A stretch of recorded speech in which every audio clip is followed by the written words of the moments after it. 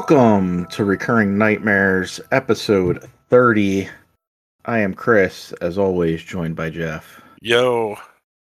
And we have a religious doubleheader, sort of, I guess, coming up in a little bit from 1999, a pair of 1999 religious movies. But before we get to that, Jeff and I have seen a ton of stuff. A lot of which is kind of new. So, and a lot of which is relevant to this podcast. Like I'd say about 90% horror. Yeah, very, very much horror. A lot of what we've watched. Horror or horror adjacent, I would say. Yeah, there's one comedy thrown in there, but we're mostly horror on this one. Guess we'll kick it off with that comedy though, because that was a big one for both me and you to go see. Oh yeah, Clerks 3 came out, spent a week in theaters, kind of. Strange event. Yeah, release or a very weird release model because it was ultimately distributed by Lionsgate, so it was really strange that it was like this weird Fandango or Fathom event type thing that was only a week long, and it was only playing like once or twice a day at tops, and very weird the way it was released. Kevin Smith's out there touring the film as well, like he did with Jay and Silent Bob reboot. Yeah, I think is what that one was. But yeah, so Clerks 3 coming back to, I would say, maybe his most successful of his films. That's kind of the one that got him going, at least. For sure. Yeah. This one takes place, these guys are older at the end of Clerks 2. They left movies, they bought the Quick Stop, and that's where it kind of picks up. I thought it was a decent film. I liked it. I was really apprehensive about it going in because I feel like of everything he's done, like Clerks is the one that had, like you said, it's the one that got him started. I don't know, it's the thing that he hasn't fucked up also, in my opinion. Yeah. Like Clerks 1 is a classic. It's a classic 90s film. And Clerks 2, despite seemingly being forgotten and not noticed enough at the time, is, I think, his best movie. So I was like, oh no.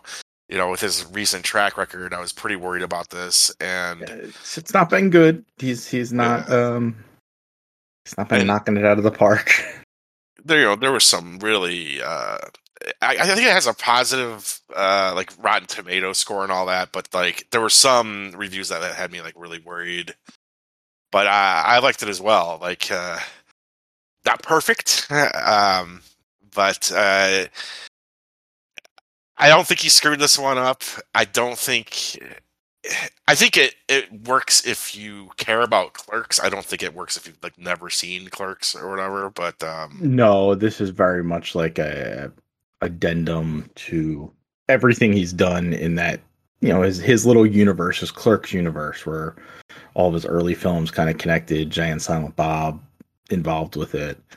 If you don't care about that universe, you don't care about these, especially, Dante and Randall. Yeah, this film doesn't work.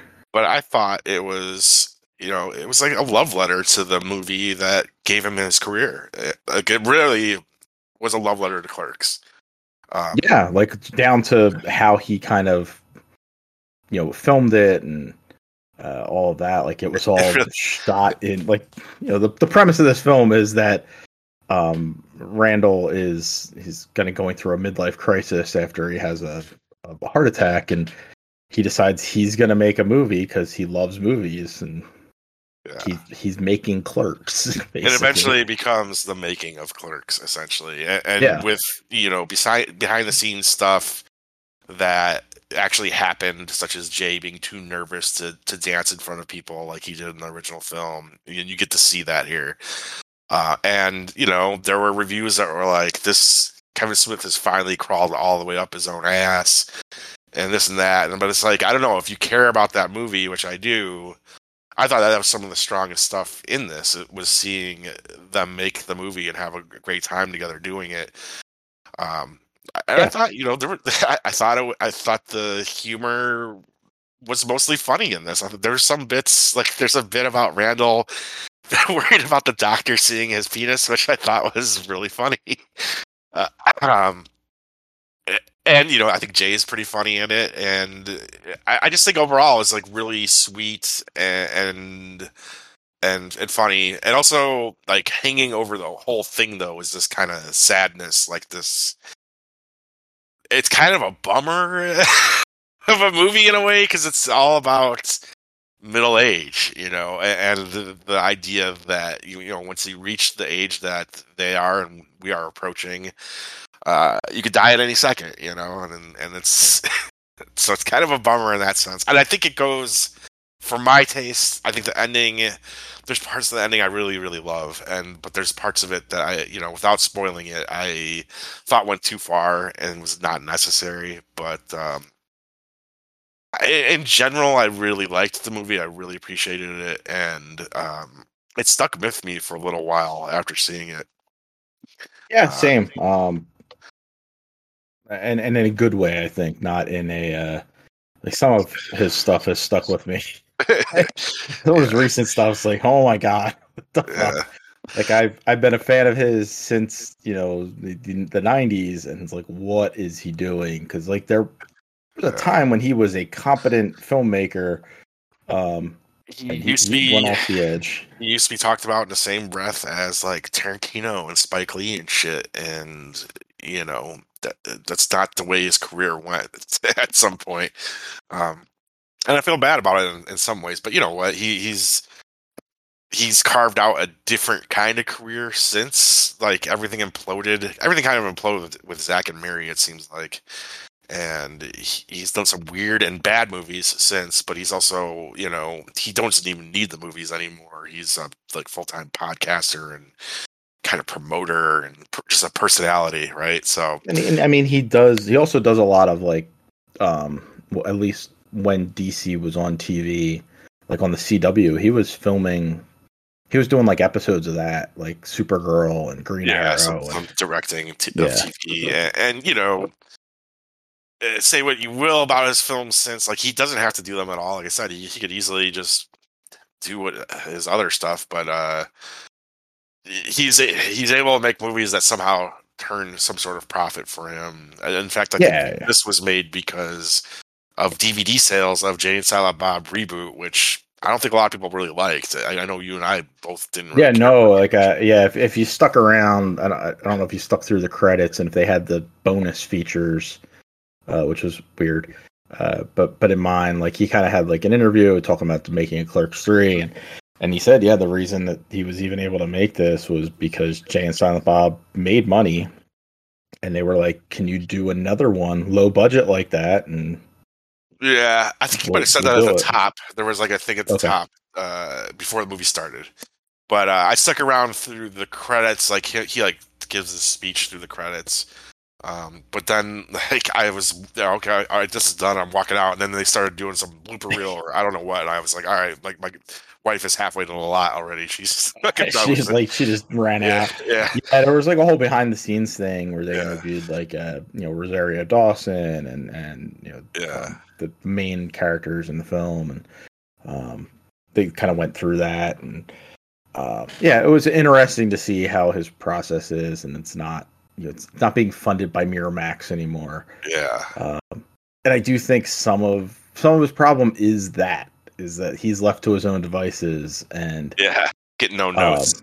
Say what you will about the Weinsteins, and there's plenty to say about how shitty humans they are, but they kind of had a rein on him and were able to channel his creativity in a way that made better movies. But whatever, it's a I think for this if you care about Clerks, I think this largely works, and Also, I really love the song he ended with. A song called "I'm from New Jersey." I forgot the artist that does it, but I really liked that.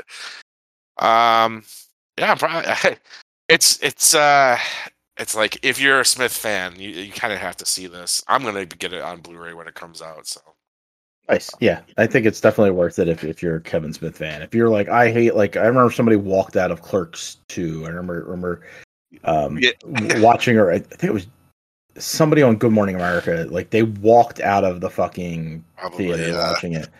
probably the Donkey Show. Yeah, and it was like, like, he just obviously does not like, Smith stuff, and, like, if you're not into his stuff, don't go see it. It's not worth it. It doesn't, you don't won't have an emotional connection to it. But I think this is not as good as Clerks 2, but I think this largely works. And there's moments that are like will hit you emotionally for sure if you yeah, care. yeah. So we saw a bunch of other stuff too.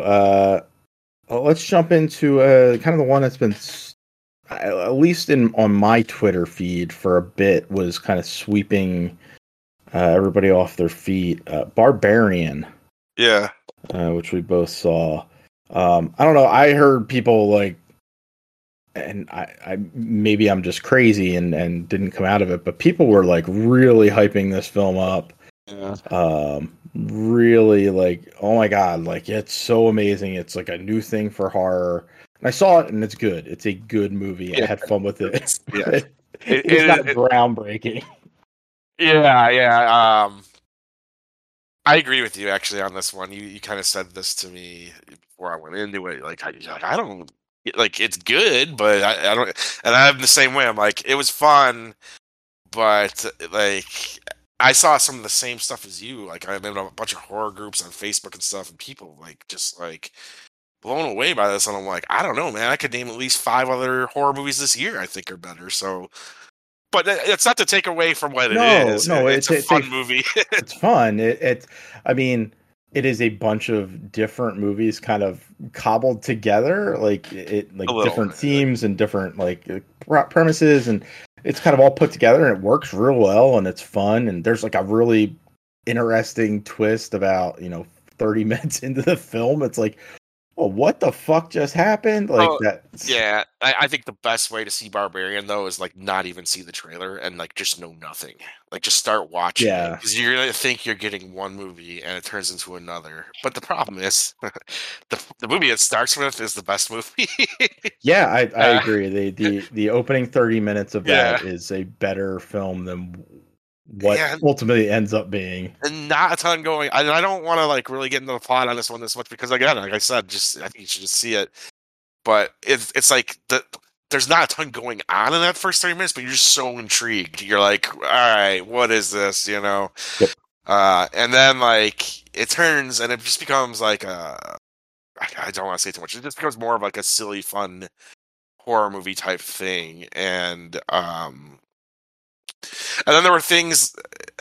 There's like a part that takes place in the past that features Richard Brake, who is like a Rob Zombie regular, and he was in Mandy and stuff. And there's an interesting part with him that goes on for like 10 minutes and then ends. And I'm like, I really wanted to go back to that. I think it was like the 80s. Yeah. I really wanted to go back to that period because that was also intriguing. Like you get the idea of what was going on there because it does play into the rest of the movie. But I was like, I was really surprised that is all we got. It was this little part with that.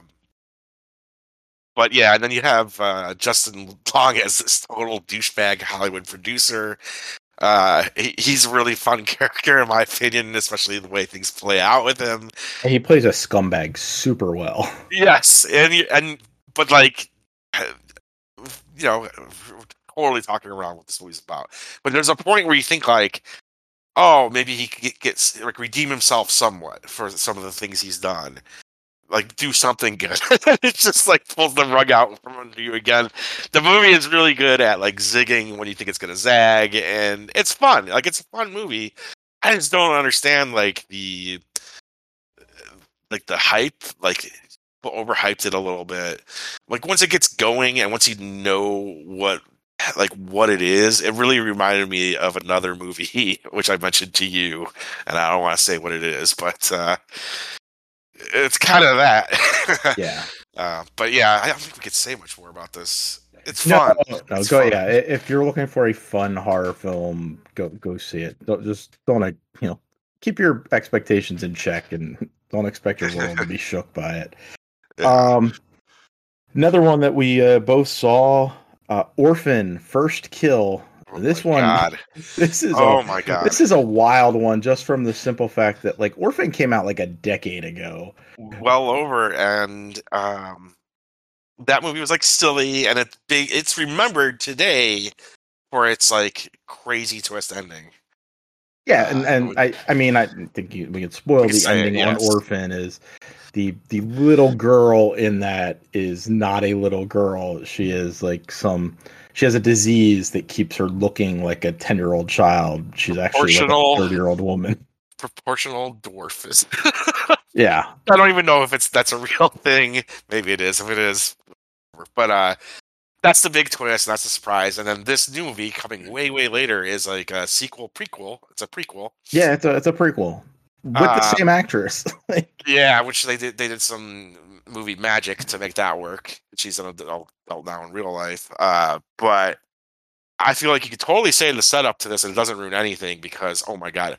So we go back to like where this girl came from. She was a killer in Estonia, and when we meet her, she's in a mental hospital. She escapes. She Googles, missing kids. She finds a missing kid in America that looks like her, and impersonates, pretends to be this missing kid, which is actually something that's happened in real life. There was a Netflix special about this guy that did the same thing. He's like a con artist, and he got, people figured it out. But the parents wanted to believe it very badly. Right. And again, it's so weird, too, because she has, like, this Estonian accent. Yeah, she's been missing for a few years. And the parents in this film want to believe it, too. It's like, oh, well, she's been gone for 4 years. You pick up the accent where you live. Everyone's trying to explain away the things here. Over justification of everything. But this movie also has a twist. However, the twist in this one comes at like the halfway point. It's pretty wild. In my opinion, this twist is even better, a lot better than the original, and it sets up a second half of this movie that is just insanely fun. Like, oh my god, I loved this movie. Just my jaw dropped. I could not have guessed. Okay, again, we're not going to spoil this, but my guess watching the movie was, she's impersonating this lost child, and they're gonna find this lost child alive, and then we're gonna get like the suspenseful like killing and whatever in the second half.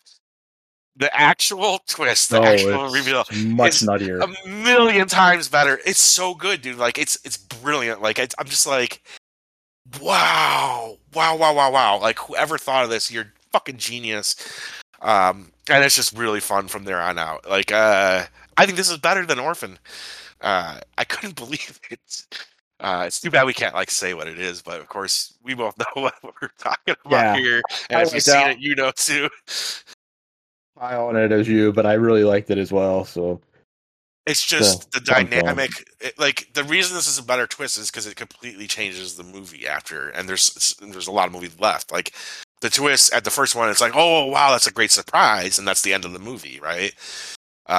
But here it's like, once you find out this twist, you're like, it just changes everything. And you're just like, it's such a fun dynamic that it sets up for the rest of it. Yeah, it kind of, like, it just throws you off because, you're expecting this normal kind of flow.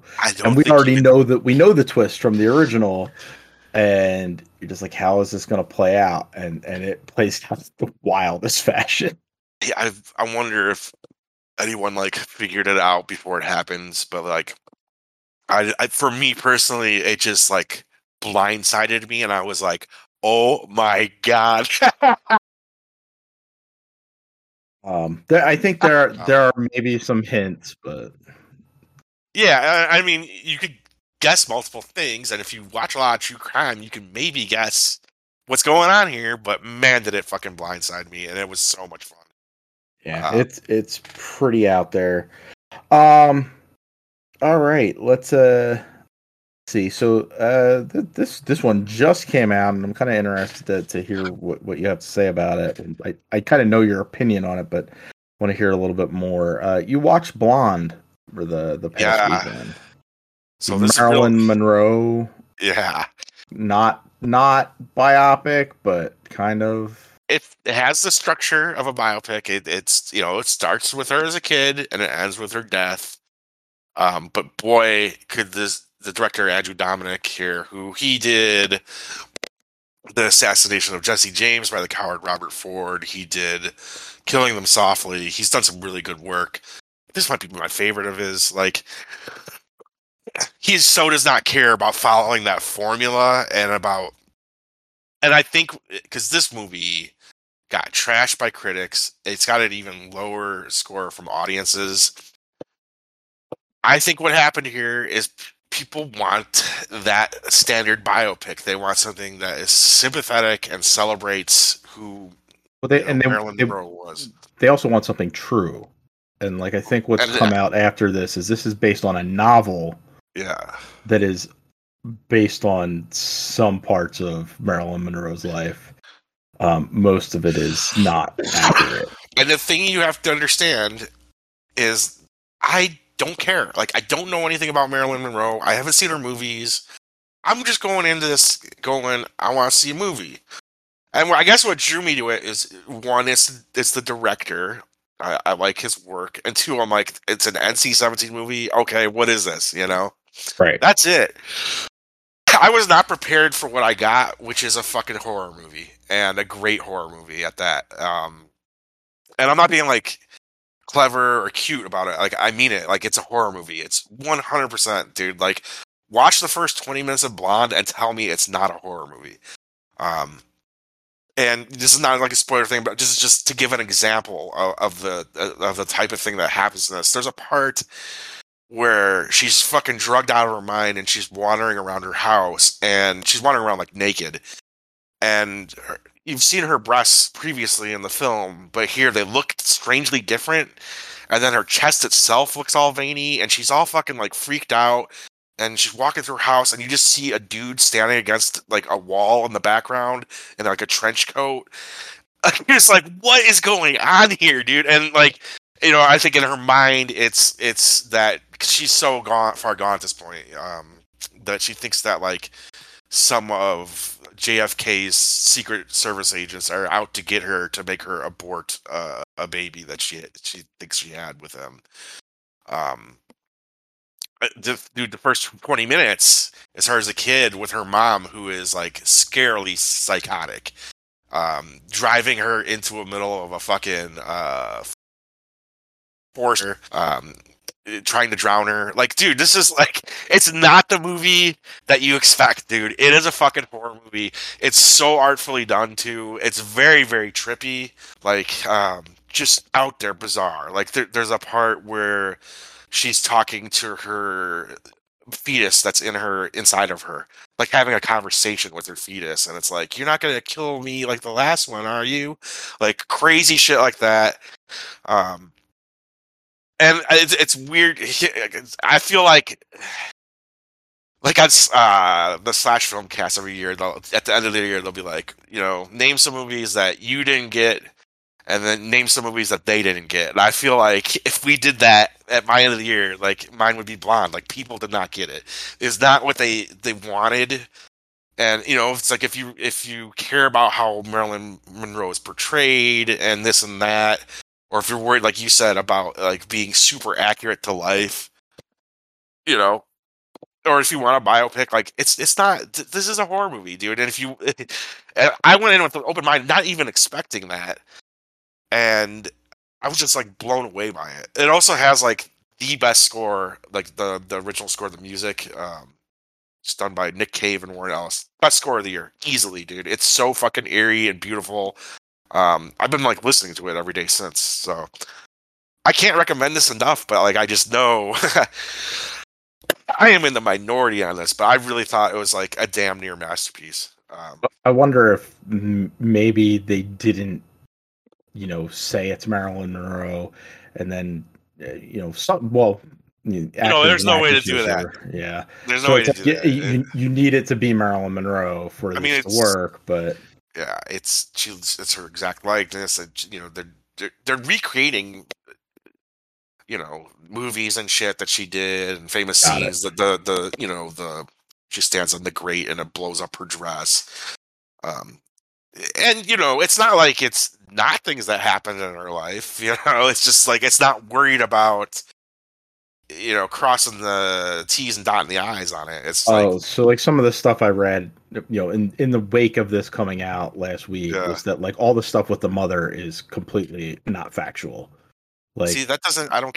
For me, like I no, don't care. it Yeah, works yeah, for you as a movie, yeah, but I can yeah, see where like if you have any understanding of Marilyn Monroe's history of her relationship with her, her mother and her, her family through all that, like that like I could see where that would be like yeah, and you have the director and the actors and actresses prior to last week.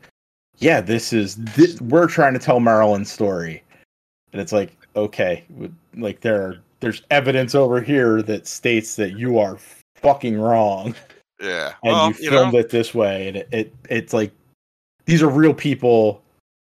They're like they were real people, and you're dehumanizing them in a way that maybe isn't clicking in what would work fantasy yeah. wise.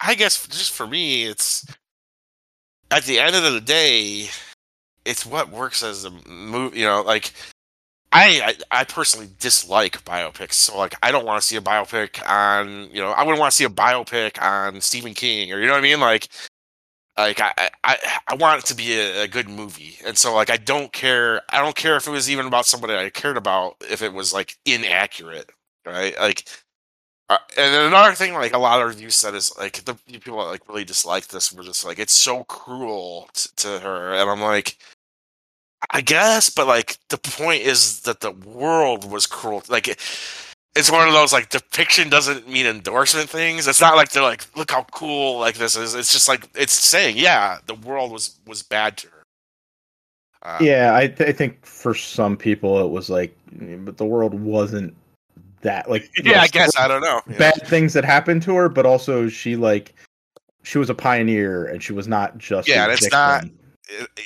and that's I think we like honed in on the problem that people had with it.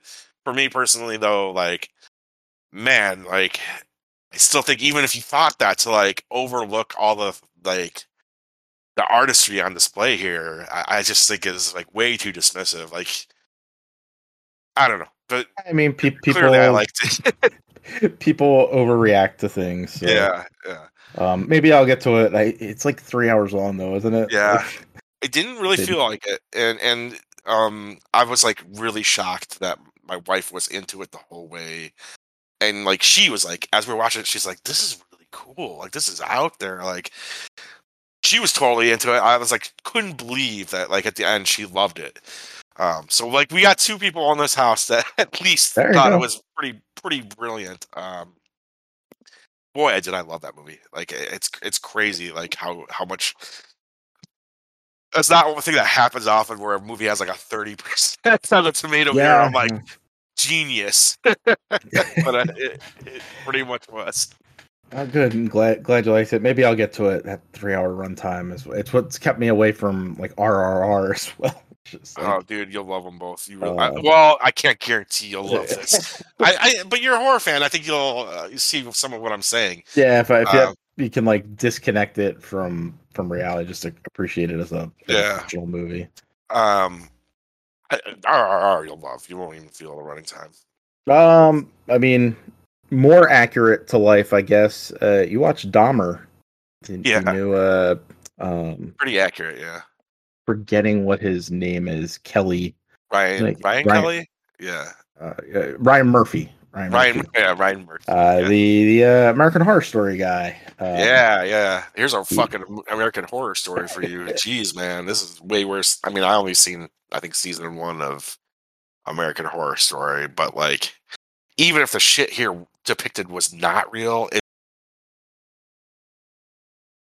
it's like it adds that layer of like, holy fucking shit, right? Really well done, limited series here. It does a. I think the one incredible thing that it does that I don't see a lot of people talk about because probably it's an uncomfortable thing to say is that I think it does a really good job of showing how he became a serial killer. I'm fascinated by serial killers, and a big thing about it for me is like, how does someone like reach the point where they do that? You know, I think this does a good job of like kind of charting that. And you do spend, most of your time with Dahmer, so it's like he's the lead. It's kind of crazy. But 3 episodes? What's that? 3 episodes? Oh no, it's like 10 episodes. Oh, okay. Thought it was shorter than that. No. It's a full. I want to say 10, and like maybe a full season of TV. Yeah, and maybe it could have been a little shorter. But I really appreciated even like the stuff that felt kind of like the last episode felt like, all right, the story's kind of done here, and what do we have left? Just killing Dahmer. But I still enjoyed that episode because that episode kind of tied it into Gacy a little bit, like showing how similar they were, which I was like really surprised by. No one ever like really makes that connection, even though like they were two very similar killers and kind of that same era almost, But yeah, it does a good job of that. It does.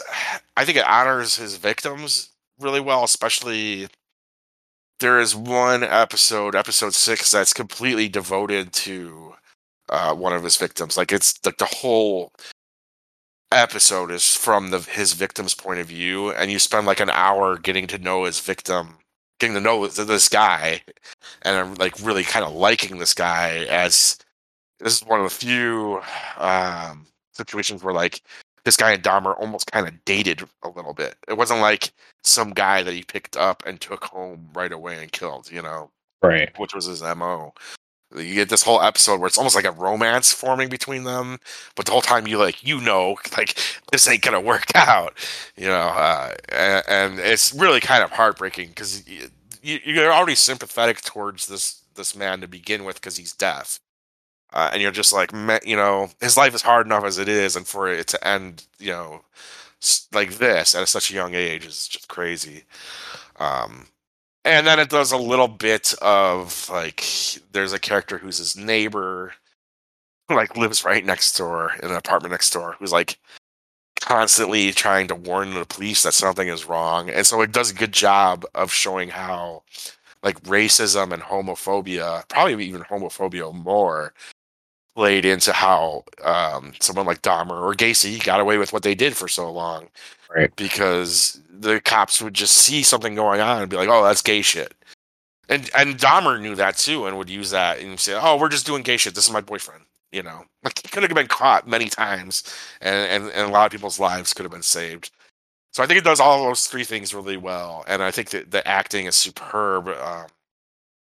From everybody, like I would like to point out his dad, the guy who plays his dad in it, Richard Jenkins, who's from my hometown. He's excellent as his dad.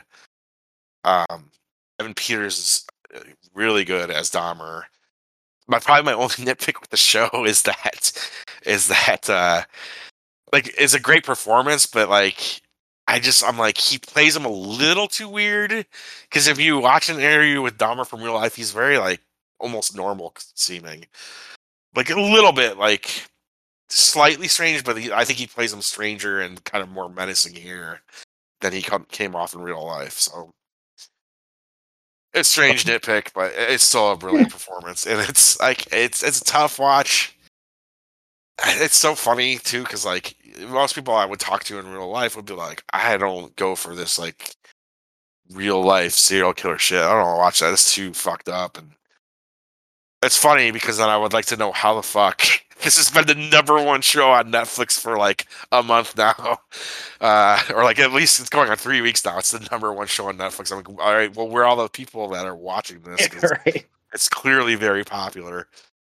They're secretly watching it. Yeah, I guess I don't know. Not talking about it.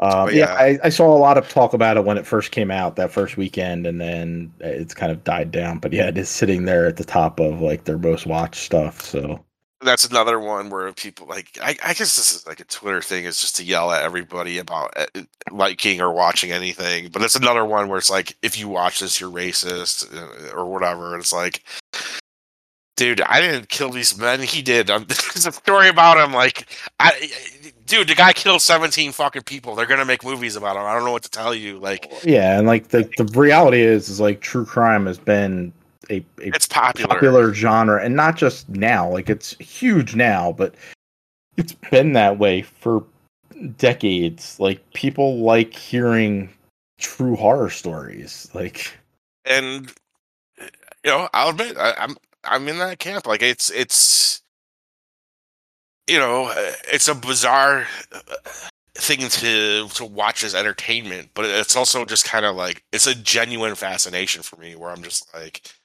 how could this happen? right? Like, And I what think, like what leads up to it? Like, yeah, how is he so normal on the outside, yeah. appearing that way to neighbors and coworkers and other people in the community, that he's able to do this for that long? Like, it's one thing, to watch it in a fictional movie where, a guy dresses up as a fucking clown killing people, or Yeah. like shit like that. Like, it's fantastical. But this is like, these people are, they're so manipulative that Yeah. it's like, how does it get to that point? And how do they do it? Like, how don't we notice? Because that means, like, if all these other people were tricked, that means my neighbor could be fucking hacking people up in their basement. Right. And it's like, it makes you like fearful of everybody. Like, I think that this series does a good job of kind of answering some of those things, and one of the answers is racism and homophobia. The cops were blinded by that. So I don't know. I think it's really excellent, but again, I know it's not going to be everyone's cup of tea. But if you're listening to this show, maybe, I don't know. yeah, it's possible. All right, moving off the true, or partially true to life stuff. I saw Pearl. Oh which yeah. is the prequel to a film that came out earlier this year. Crazy. Which we both liked. I think you a little more than me. X. It's by Ty diminished West. for me. It's diminished a bit. Yeah. Especially with so many outstanding horror movies this year.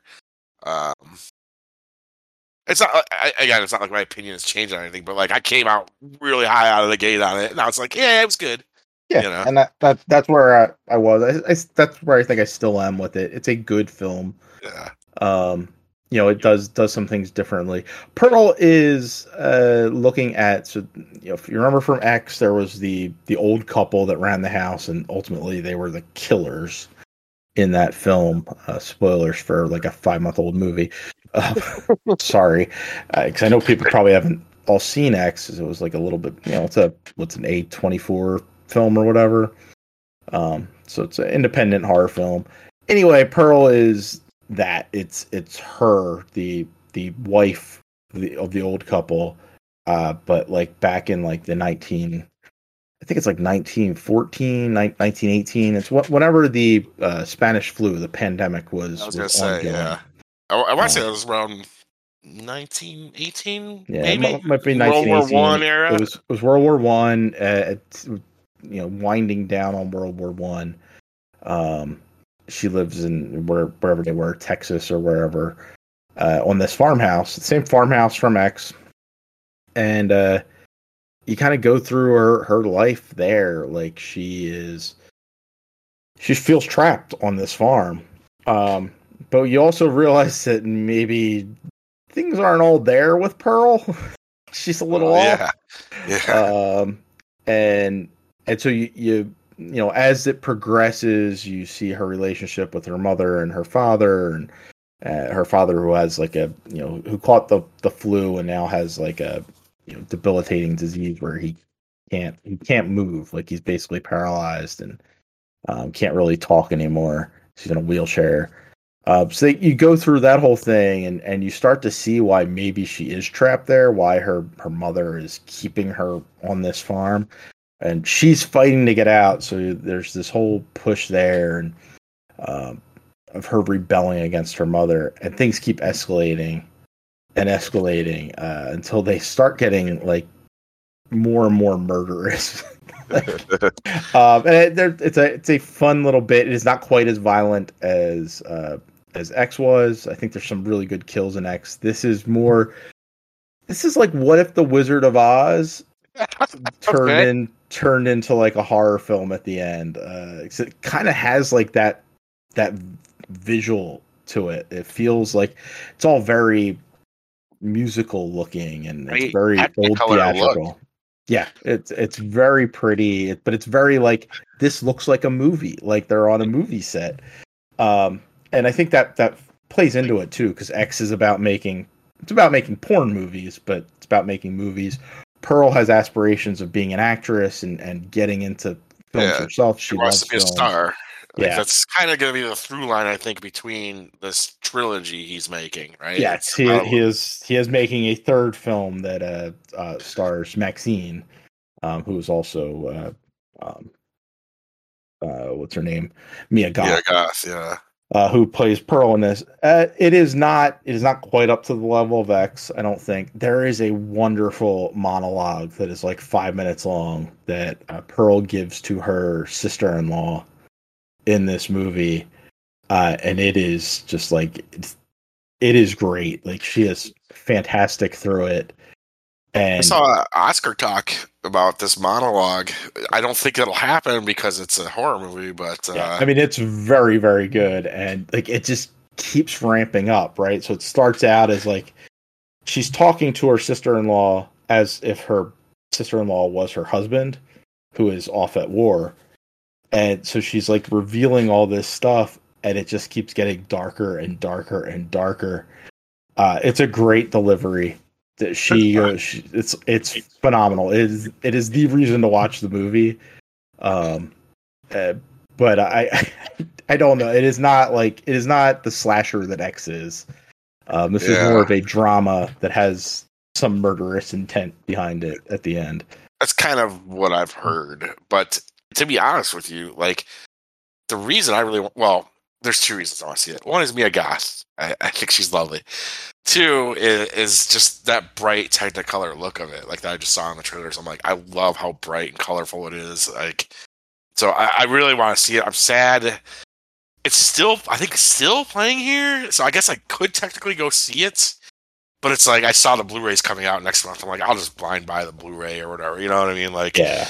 I'm sure I'll like it enough, that's the funny thing, is the way ticket prices have gone by me anyways. It's like, it's cheaper to buy the fucking movie.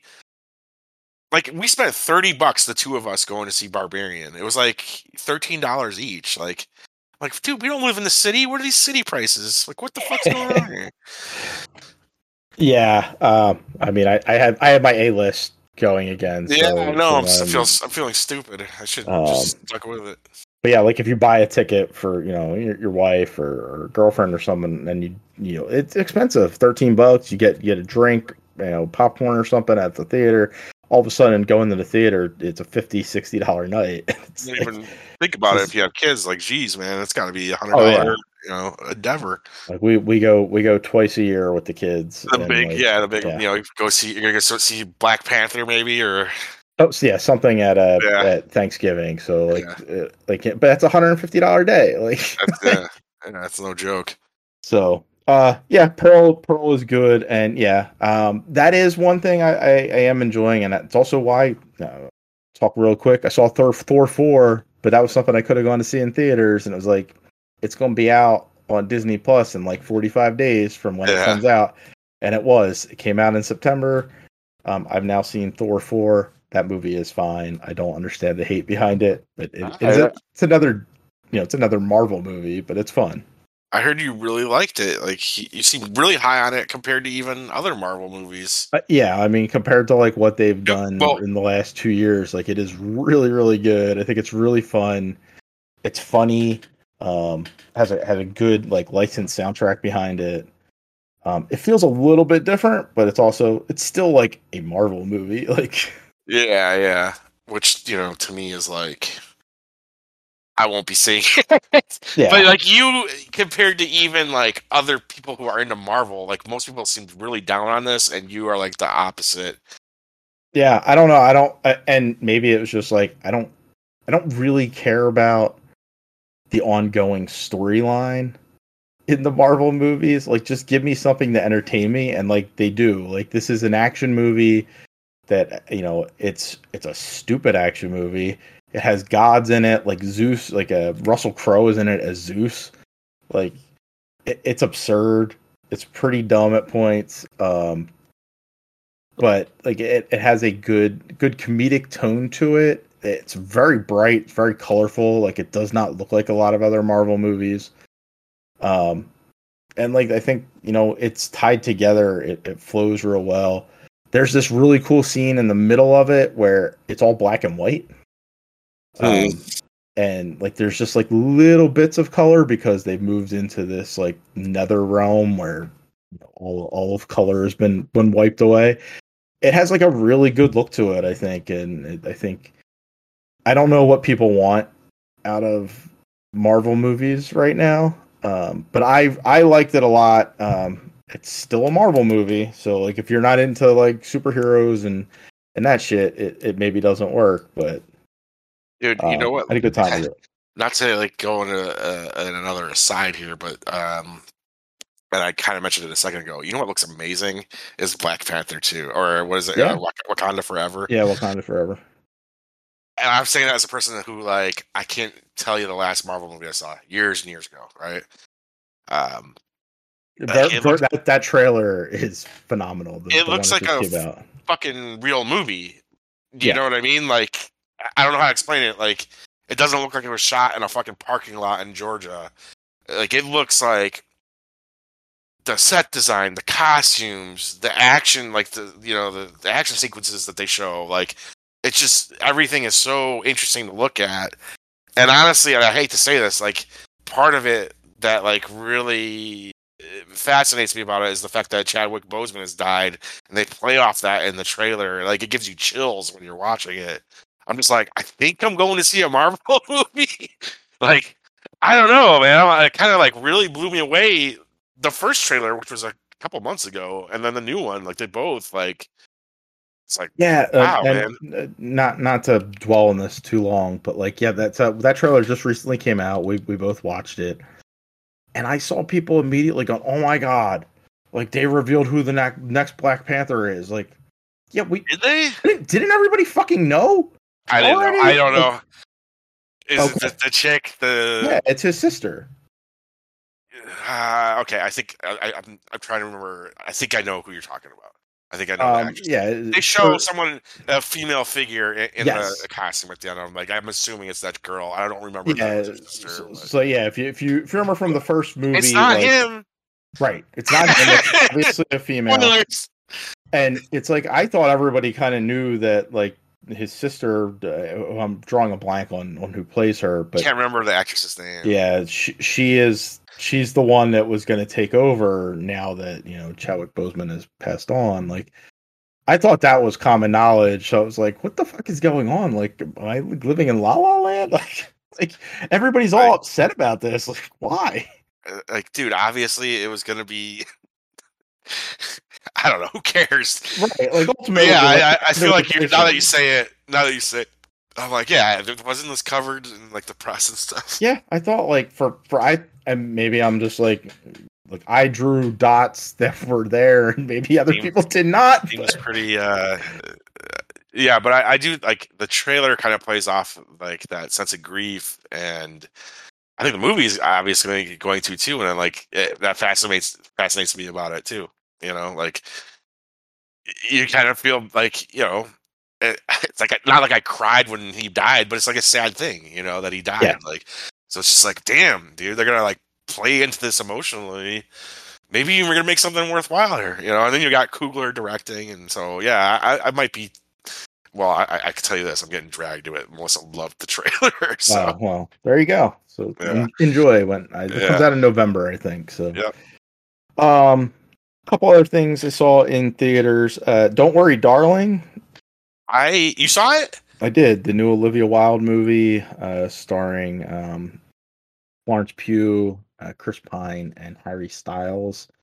I really liked it. So Cool, did my cool. wife. Like it is dumb. Like I think ultimately, like I think a lot of people are like, it's not as smart as it thinks it is. Like one, who gives a shit? Like Yeah, um, Florence Pugh is great in it. She is phenomenal. yeah, It yeah. it plays a lot like other movies. Mm, Stepford Wives, The Village. yeah. Um, like it plays with your perception of things, and then ultimately, something is revealed, and it's weird, and that's I what the mystery feel is, I right? feel like I'm on to what it. Yeah, I feel like I'm on to what it is, and I don't even care because one, Florence Pugh, two, the movie looks gorgeous from the trailers. I'm just like, wow, and Yeah, it it's a has that really like good looking movie. that creepy like Stepford Wife like Twilight Zone-y vibe. Like it Yep. looks like a Shyamalan. Like I'm like I want to see this. Like So yeah, when you finally do see it, I'll love to talk because that is exactly how I kind of felt about it. Like this is uh, like a Shyamalan type film. Um, it's very like it's not anything original, like super original, but the what it is interesting enough, I think. My wife liked it. We were both like, that was like, she's like, that was fucked up. Like ultimately, like the way the whole thing that is in place is all pretty fucked up. It's interesting. I thought, like, I don't know, like I think people want to hate on Olivia Wilde for whatever reason. Hate on her all you I want, don't know but why. she I mean, made a decent enough film. she does come across as kind of dumb or something in the press. Like some of the stuff she says, you're like, dude, come on. But like, I don't know. I think she's a good actress. She's beautiful. I think that, I thought Booksmart was well directed. This looks like it's well directed. So Yeah, and it looks great. Like as you said, like uh, it has a really good look to it. Harry Styles is not a he's not a good actor, but yeah, he is serviceable enough in this that like he's there. But like this is Florence Pugh pulling this movie across and the finish line, and Chris Pine is like really good as the sleaze bag in this. So as one of the sleaze bags, there are yeah, multiple. Yeah, I liked it. It was a good time. That was one. That was a $20 ticket for my wife at the theater because we saw it yeah, in Dolby. yeah. It's one Like, that my holy wife shit! really wanted to go to, and we haven't got to it yet. I don't know if we're gonna get this weekend. I'm gonna try. I'm really gonna try to get her to go, even if we can't go on Saturday. I think we have plans. I might be like, let's go on Sunday, man, because I want to see it too. I still nothing I've heard has deterred me. Like it sounds fun. I don't know. I'm Yeah, not expecting to be blown away. It no, sounds like a good time. just note that it is a little bit slow to kind of like ramp up to the Yeah, weirdness. there's Like it, Pew and there's the yeah, and visuals. that's it. Like you're just like, okay, like she's so good, and like Harry Styles eats her out on her kitchen table. Like Yeah, I've heard this. Yeah, it's like, all right, yeah, that's happening. I'm into it. Um, one other one saw in theaters just came out. Smile, Oh yeah. um, viral marketing masterpiece, I will Yes, say. yes, yes. The people at the baseball games, those creepy girls with the Yeah. smile. They did a Um, cool thing on Twitter for if you like tweets about it, it would do a smiley face.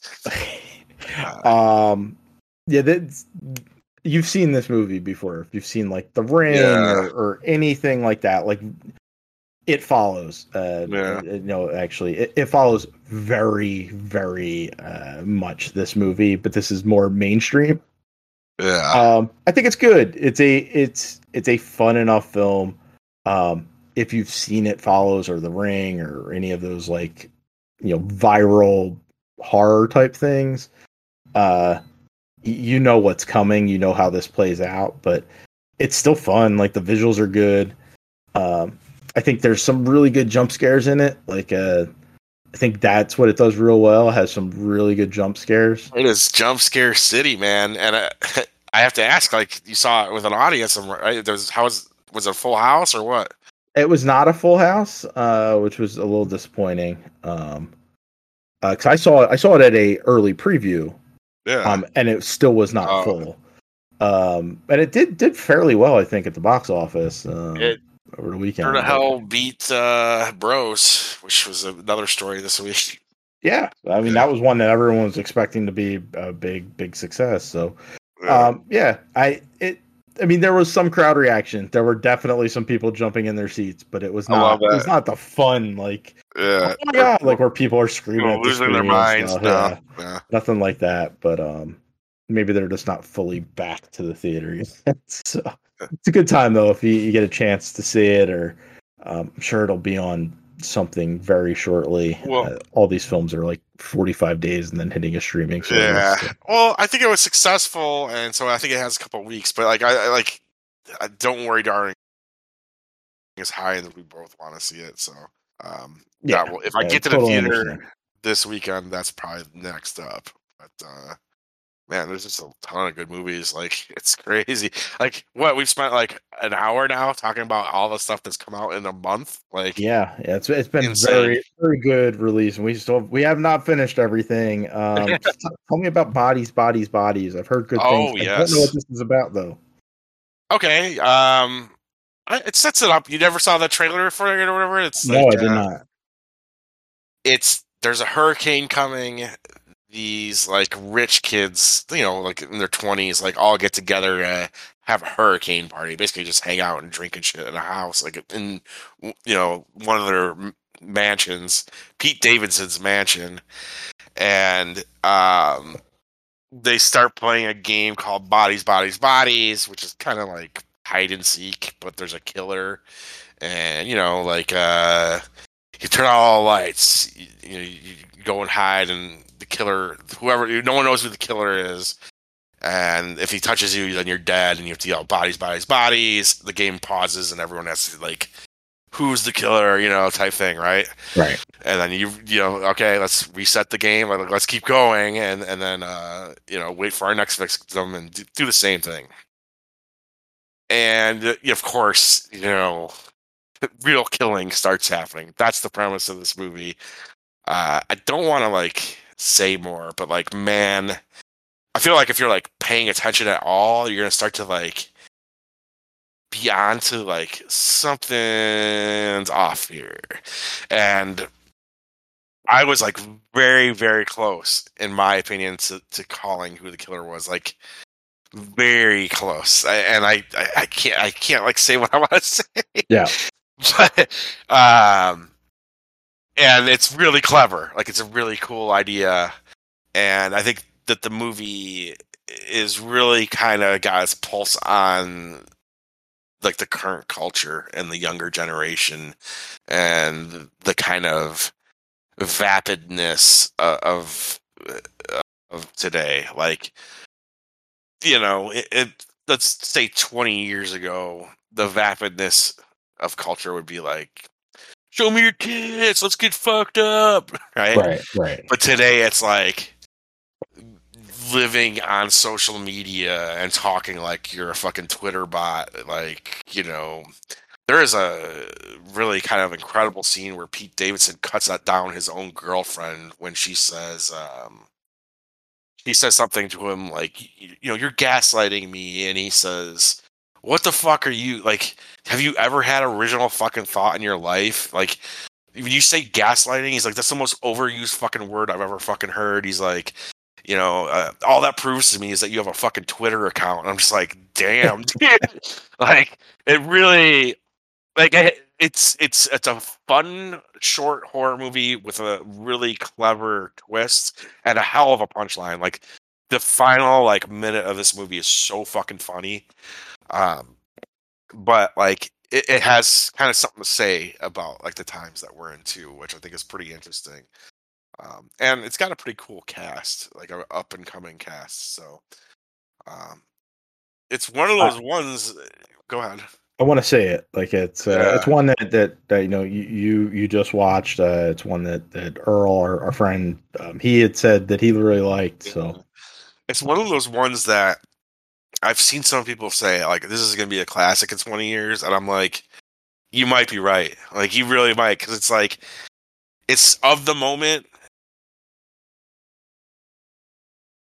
but it's I don't think it's fully caught on yet. Like based on what I saw, I'm like this should have been a bigger hit in the Okay. theater. Like I think it's one that, let's say one day it hits Netflix, it's gonna hit the #1 movie on Netflix. Everyone's gonna be like, "What the fuck was this movie that came out?" Like, you know, and then that's when it's gonna hit. Like, you know, it's gonna, because I just feel like it's too fun and it has too much to say about where we are right now. But yeah, I can't wait to like discuss the spoilery aspects of it with you. All right, yeah, it's one I'm looking for. It just came out on VOD, and like I don't know, Yeah, $20 for like a sight unseen movie is like I'm a little I'd skeptical on say that, but I'd say you're safe. The only thing is it's like one of those movies where it's like now I know where it's going, so it's like how often will I watch it? right. I don't know. Like you you rewatch Scream every now and again, right? Like Yeah, so I think you'd be safe, but again, I think you could wait probably 1 week from now, and it'll probably be a rental. yeah, like real soon Yeah, it'll be showing up as like a $6 $7 rental, and like then I'll yeah. take the plunge on that. They usually do that 2 week lag, like the 2 week of you could buy it now, and then like 2 weeks later it'll be buy or rent. So Yeah. About The Patient, Jeff. yeah, TV show on Hulu. Have you watched any of The Patient? No, I don't. I saw the like the Like an Hulu ad or something? blob for it, Or- but yeah, I don't really know what it is. Very simple setup, and it's a pretty cool hook. Steve Carell is a psychiatrist, and in the first episode, he gets kidnapped by one of his patients. He wakes up at his patient's house. He's got a chain around his ankle. His patient says, "I'm a serial killer. You need to help me stop doing this." And that's the premise of The Shit. Patient. All right. And uh, the serial killer is Dom Hall Gleason, who is like the guy who is in Ex Machina. He's like, not the Oscar Isaac character, the other guy. Yeah. He's good. Steve Carell is very good in it as the psychiatrist. Like it feels like a side I've never seen of Steve Carell. It might be like one of his best performances. He's got like this really soft demeanor where it's almost like you're listening to ASMR when he's talking. And it's a character who is like very carefully choosing his words at all times, and not just because he's smart and he's a psychiatrist, but now also because of the situation he's in. He's like, I have to be careful. I don't say the wrong thing to set this guy off and have him kill me. My only thing with the show is like I don't understand why it's like a 20-minute show every week. So like you get 20 minutes and then you have to wait a week. It's like what? Why? Like That's weird. That's sitcom length. Like 20 right? minutes is a Yeah, it's comedy. like a 22-minute show. Like the longest episode has been like 29 minutes, and you're just like, it's just not enough. Like it just like there's literally episodes, especially early on, where it's like the episode feels like it's just getting started and just getting interesting, and then it ends, and you're like, oh fuck, I gotta wait. But yeah, it's pretty good. Like it's like sailing along on the strength of its premise alone. It's just such a fun idea for a show that like even if it's I don't know how I'll feel about it at the end. I feel like this has to be a limited series because it has to go one way or the other by the end of it, right? Like, Yeah. what are you gonna do? 3 seasons of him chained in this guy's house? But yeah, so we'll see how I feel about it overall. Like so far, I'm like it's not like amazing, but it's just such a cool idea that you're like, I gotta see how this plays out, So it's worth checking out. Yeah. I mean, and 20 minutes, I guess I could find 20 minutes Yeah, to watch it and see if the premise hooks me. I mean, the idea of it is pretty neat. So, yeah, it's right. It's clever. what about The Rental? I just want to touch on this briefly because this came out, I think, in 2020, a couple years ago. It's a horror movie directed by Dave Franco. I want to touch on it because like I felt like it got overlooked when it came out and just kind of middling reviews, and I was like, oh, I'll wait till it's like free on something, I guess. And I did. It's free on, it's on Netflix now. And I was surprised. I thought it was like better than people were saying. It's like two couples check into an Airbnb, like, they got like a vacation house somewhere nice. And it's like couple drama for most of it, but then like in the end, like the third act, it turns into a slasher movie, and I thought both halves of that were pretty good. Like I was into it. It has as one of the leads, the dude from The Bear and Shameless. I don't know the actor's name, but you know what I'm talking about. The cousin or the lead Main guy. Okay. Main guy. It's good. It's good. I think it's solid, man. Like I was into it, and that was another one where I guessed what the killer was. I was like very proud of myself once again. You're on a streak there. Yeah. But even so, still pretty fun.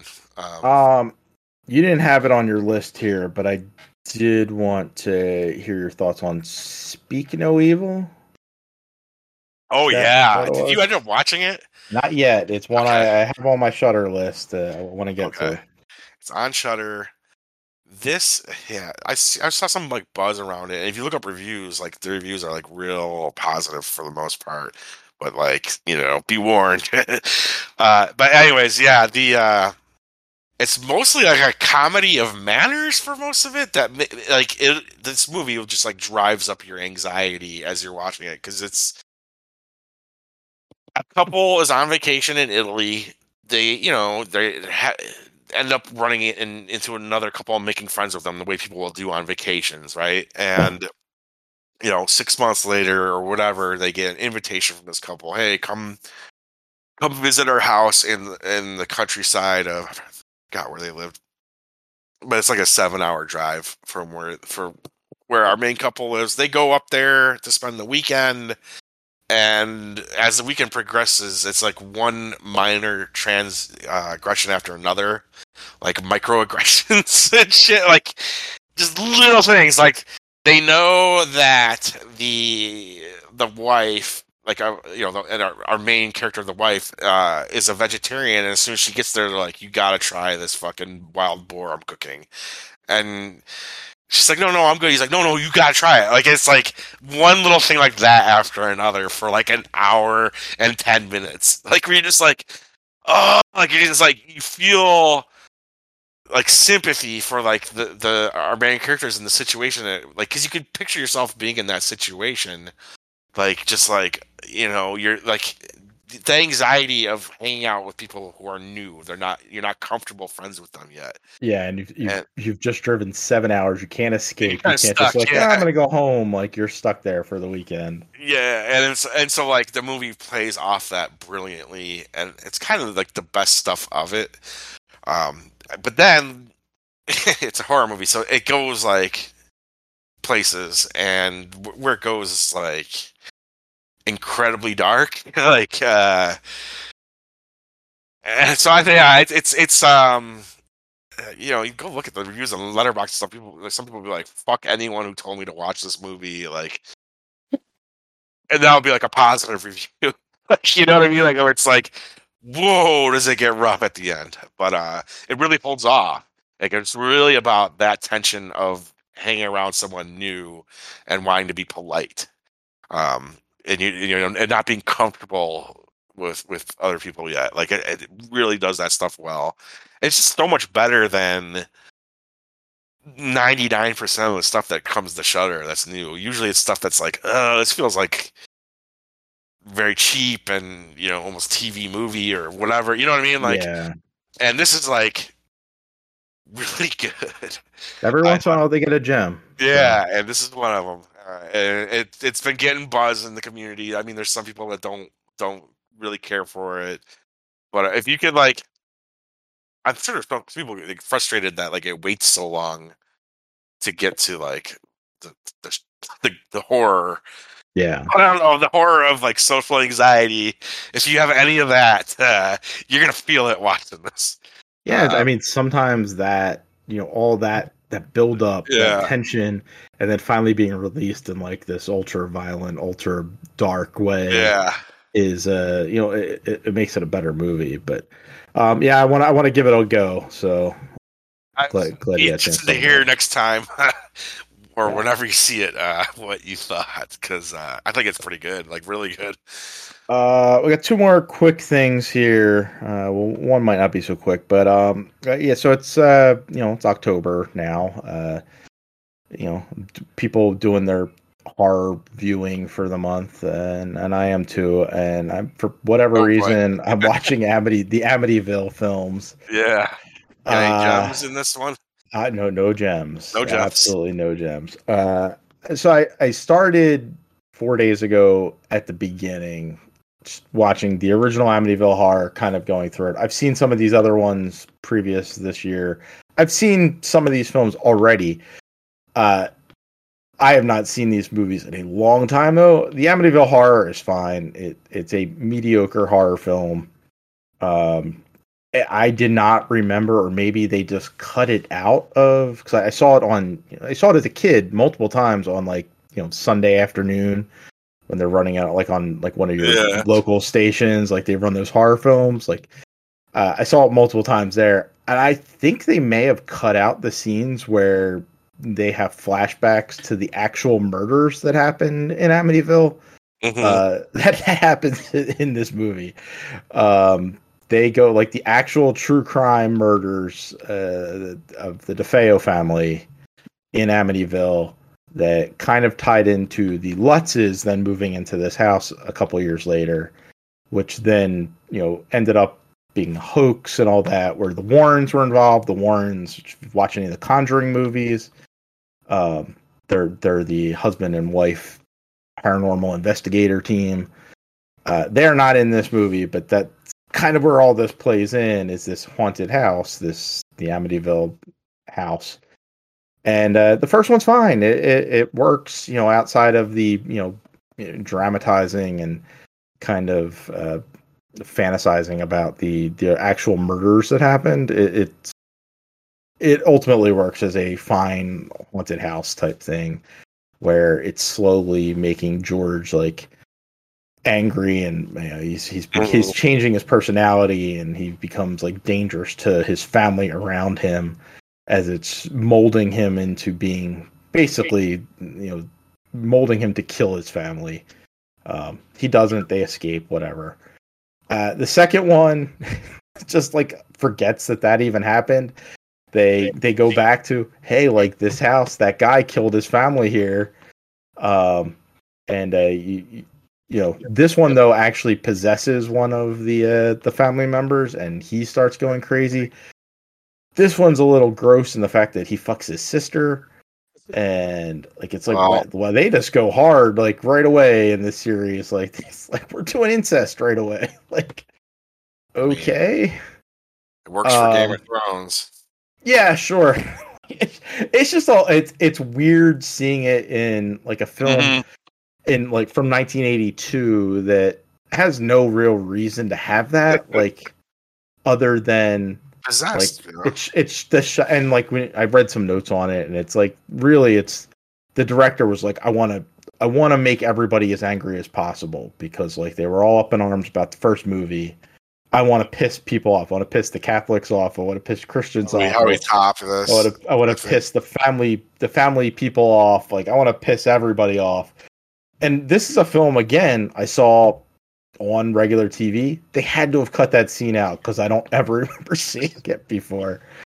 And they sometimes will. They'll cut shit down to make it fill for time. Then the third one happens. These are all in the same house, mind you. The third one happens, and it's just, they just ignore that 1 and 2 ever happened. Again, back to the murders, but there's a portal to hell or something. They blow the house up in this one at the end. It's crazy. These films, though, these first 4 especially, wild, the actors they get for it. Margot Robbie, not Margot Robbie, Margot Kidder. Wait a second. Yeah, Margot Kidder's in the 1979 version. Famously Lois Lane. Who they get Lori Loughlin and Meg Ryan are in the third one. Patty Duke is in the fourth one. I love seeing stuff where you're it's someone before they were really famous, you know what I mean? But they become huge. Yeah, I love that. So yeah, they got some actors in this. These are not good movies. They the first one is maybe the best one, and then they progressively get worse. And actually, after the third one, it it isn't until the Ryan Reynolds remake in 2005 that they returned to theaters. There's like 6 films in between. All I've ever heard is this series is bad, which is like it cracks me up, like your fascination with it, because I've always avoided it because I'm like, all right, well, if it sucks, I guess I'm good. Like now I'm like deep into it because now it's like so weird because how does a film like really? Well, the reason I'm like kind of exploring it is like I understand why Friday the 13th and Nightmare on Elm Street and those films have sustained for 40 years. Yeah. How does this film that has no character, no personality, and ultimately like they get rid of the house? There's no cohesion. It's like now people are just making it just using that name because it's available to use, right? As I understand it. I watched. Yeah, I mean Amityville's a real place in New York. It's again Long Island. Yeah, so I can see it. Yeah. And it's like we're just going to name something Amityville because that signifies horror and people know its name. And it's like, but it has nothing to do with like the whole purpose of the first couple films was this house is haunted or it's possessed, and there's like, and now we're just like it's Amityville. The fourth one mostly takes place in California. Like the thing that's possessed is a lamp that comes from the house that is bought at a yard sale. Like it's awesome. The Amityville, the evil escapes is what it's called, and it's like, all right, we've jumped the shark already, and there's another like 35 films in this series. I don't know how much more I'm going to be able to sustain. They're progressively like it is a steep decline. It's going to peak up a bit with the Ryan Reynolds remake back to about mediocre level, but I don't think this series ever actually gets past that like middle 3-star out of 5. Yeah, well, the only one I've seen is the Ryan Reynolds one, and I thought it was kind of a 3-star. It was kind of like a Shining riff, like not nearly as good, but it was fun to see Reynolds try to do something. Right, he's not being his goofy self. He's trying to put on dramatic tint, like which he sometimes does. He sometimes does do good. Yeah, he's decent enough at it.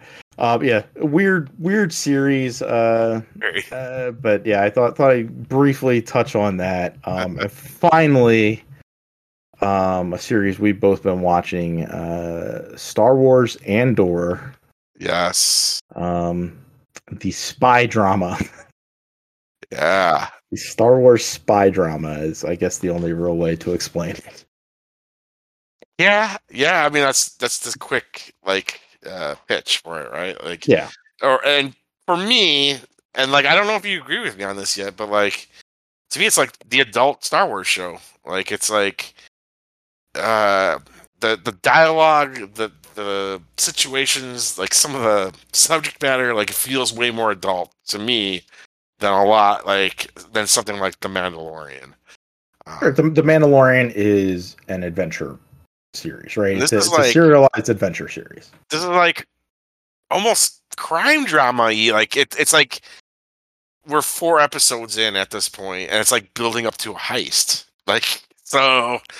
Pretty awesome in my opinion. I'm way into this. Like, I started off like I thought the first episode was a little rough because kind of throws you in and doesn't feel like a complete episode on its own. You're just like I didn't understand.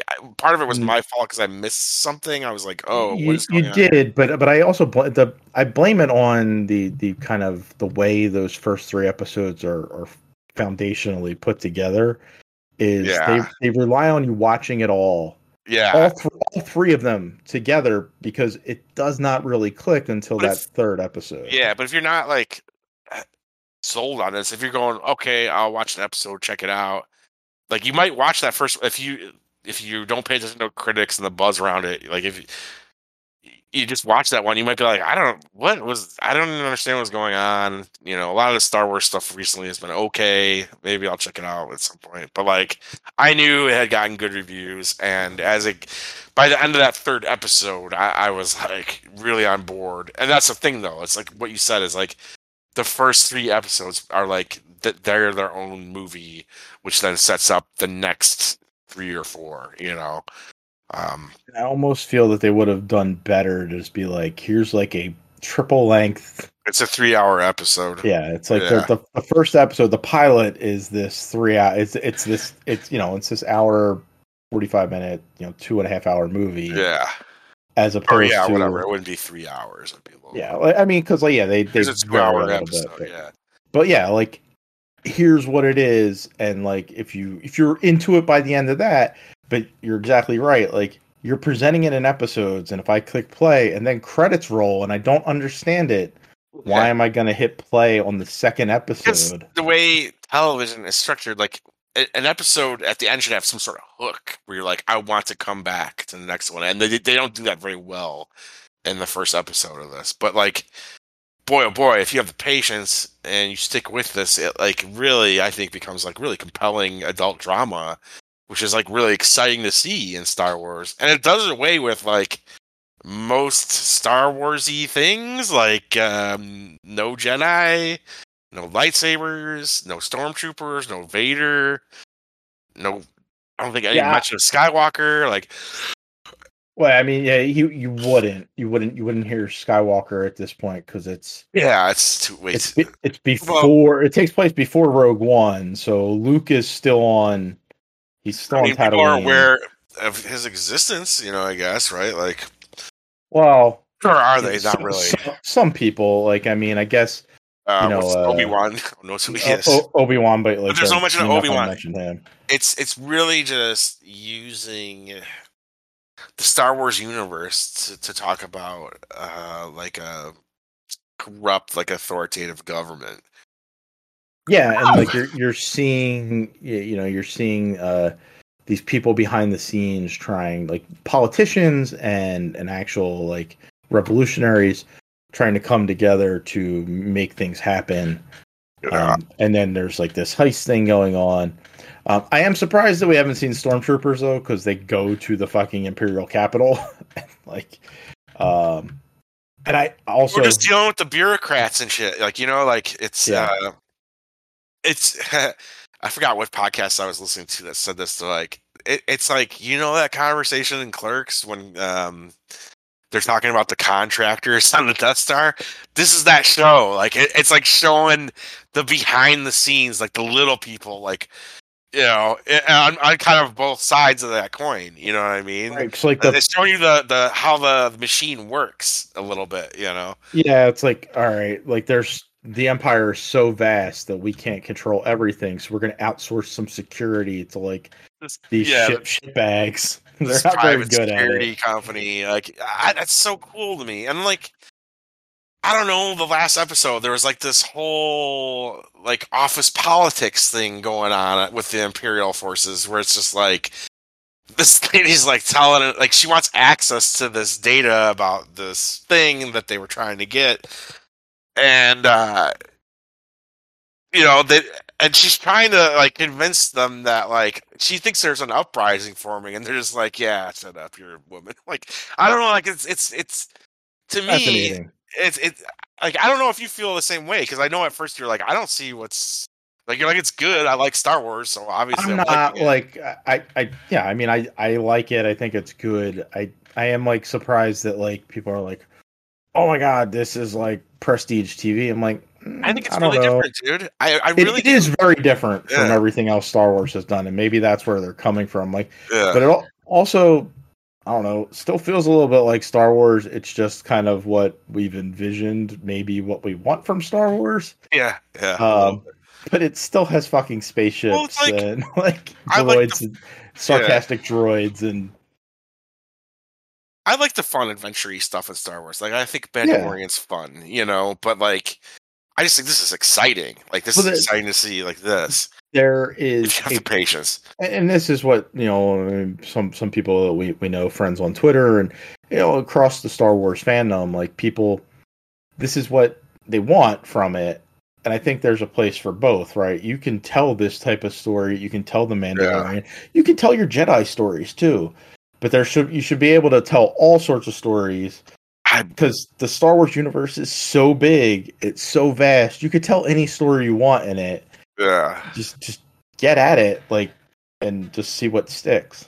I'm just surprised that Disney said okay to this, and then also like because of they seem since they've gotten it, like they seem so convinced that the answer is to show you things from your youth. Here's Han Solo. Here's this. Here's that. And then this is just like completely like yes, it's digging into pre New Hope shit, like kind of like Rogue One does. It's leading up to Rogue One, right? But like to just allow it to feel fresh and not be so reliant on here's Yoda and here's Darth Vader. You know, that's pretty cool. I think it's taken Disney all, you know, they've had it almost a decade now to get to this point. It's kind of maybe exhausted doing the nostalgia, right? Like, well, but that's also everyone's like, oh, like they just relied so much.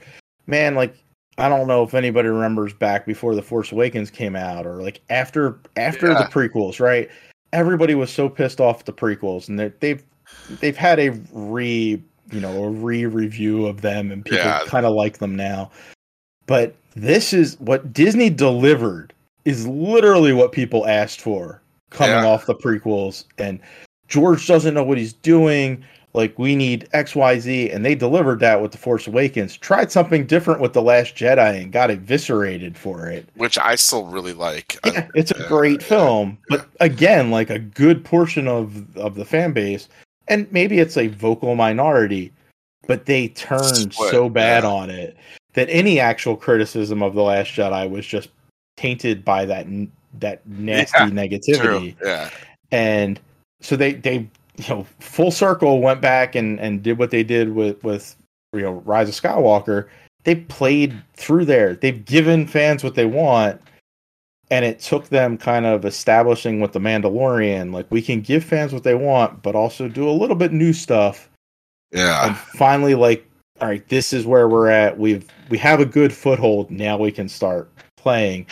And it's not just with Andor, which is TV wise, but like even in their novels and their comics, they're doing stuff different from just relying on the old stuff. And it takes a while, right? Like they needed to get their footing, they needed to get an understanding of what people would accept and not accept. And I mean, critically so far, this is a home run. I hope that for them that they see like the audience is there for this. I'm assuming the audience is there for this.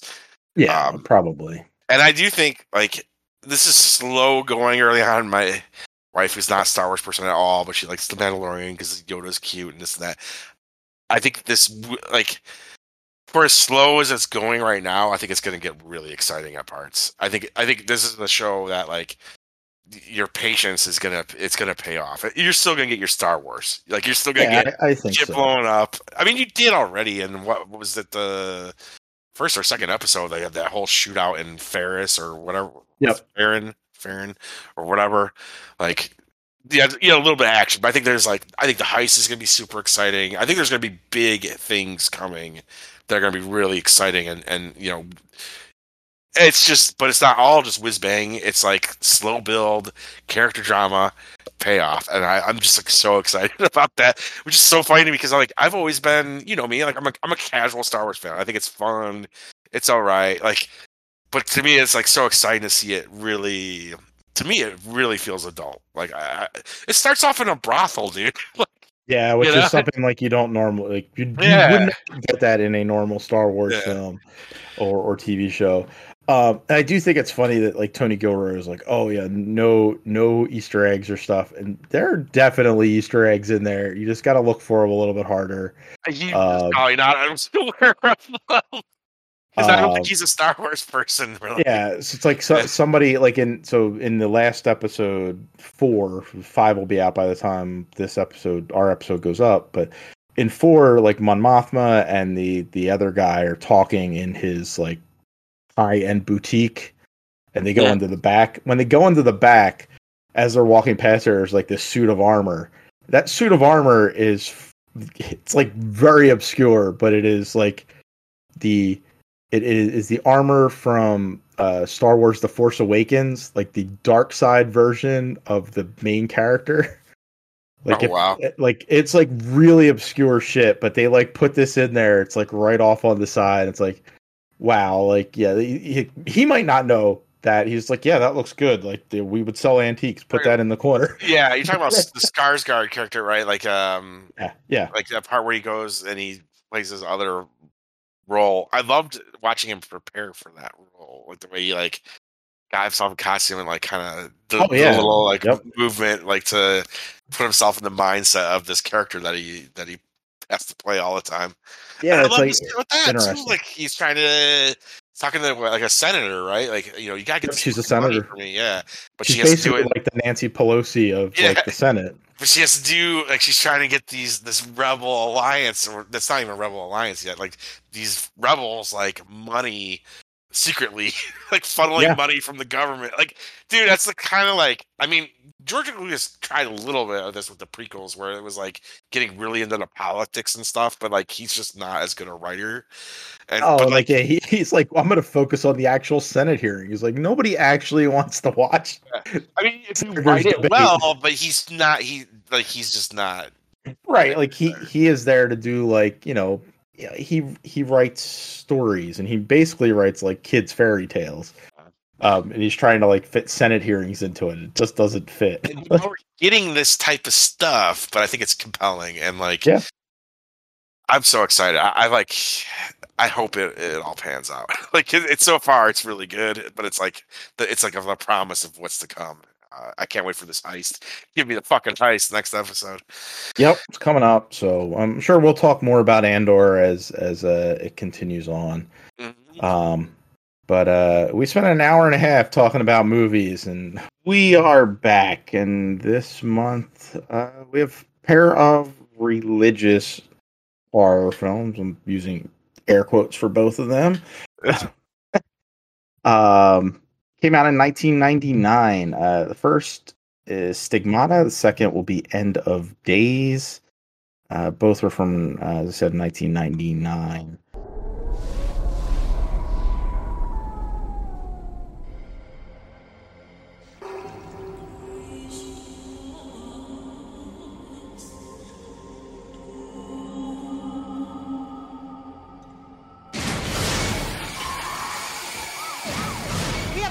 Deep laceration here.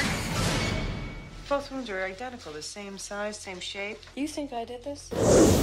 What's happening in your life, Reiki?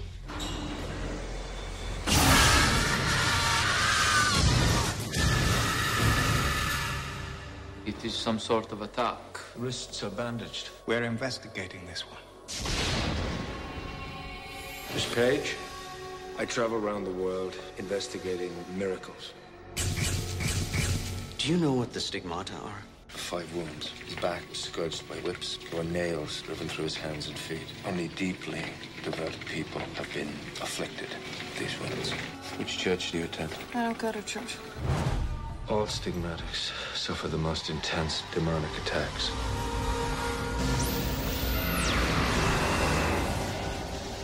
I wrote that? It's a form of Aramaic that hasn't been used for 1900 years. Problem is what it says.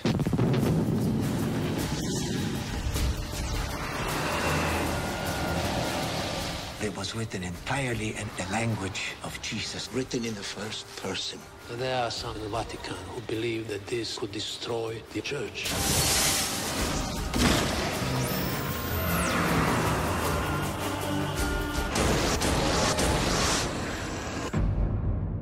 You have no idea who you're dealing with. Who are you? Il messaggero non è importante. This is a warning. I can't escape this. You lied to me! You tried to silence her! If she receives another wound, she's going to die. Take me. Let me be your messenger.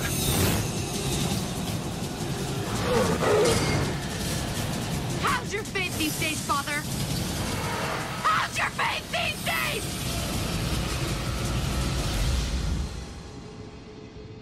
We're going to start with Stigmata, which came out September 10th, 1999. To note here, when I set these up, I was remembering a different film than Stigmata. Yeah, what movie were you thinking of? Lost Souls. which is a film starring Winona Ryder that came out in like 2001, maybe ish. It has a similar kind of end of the millennia vibe that End of Days does. 2 years late or a year late. Yeah.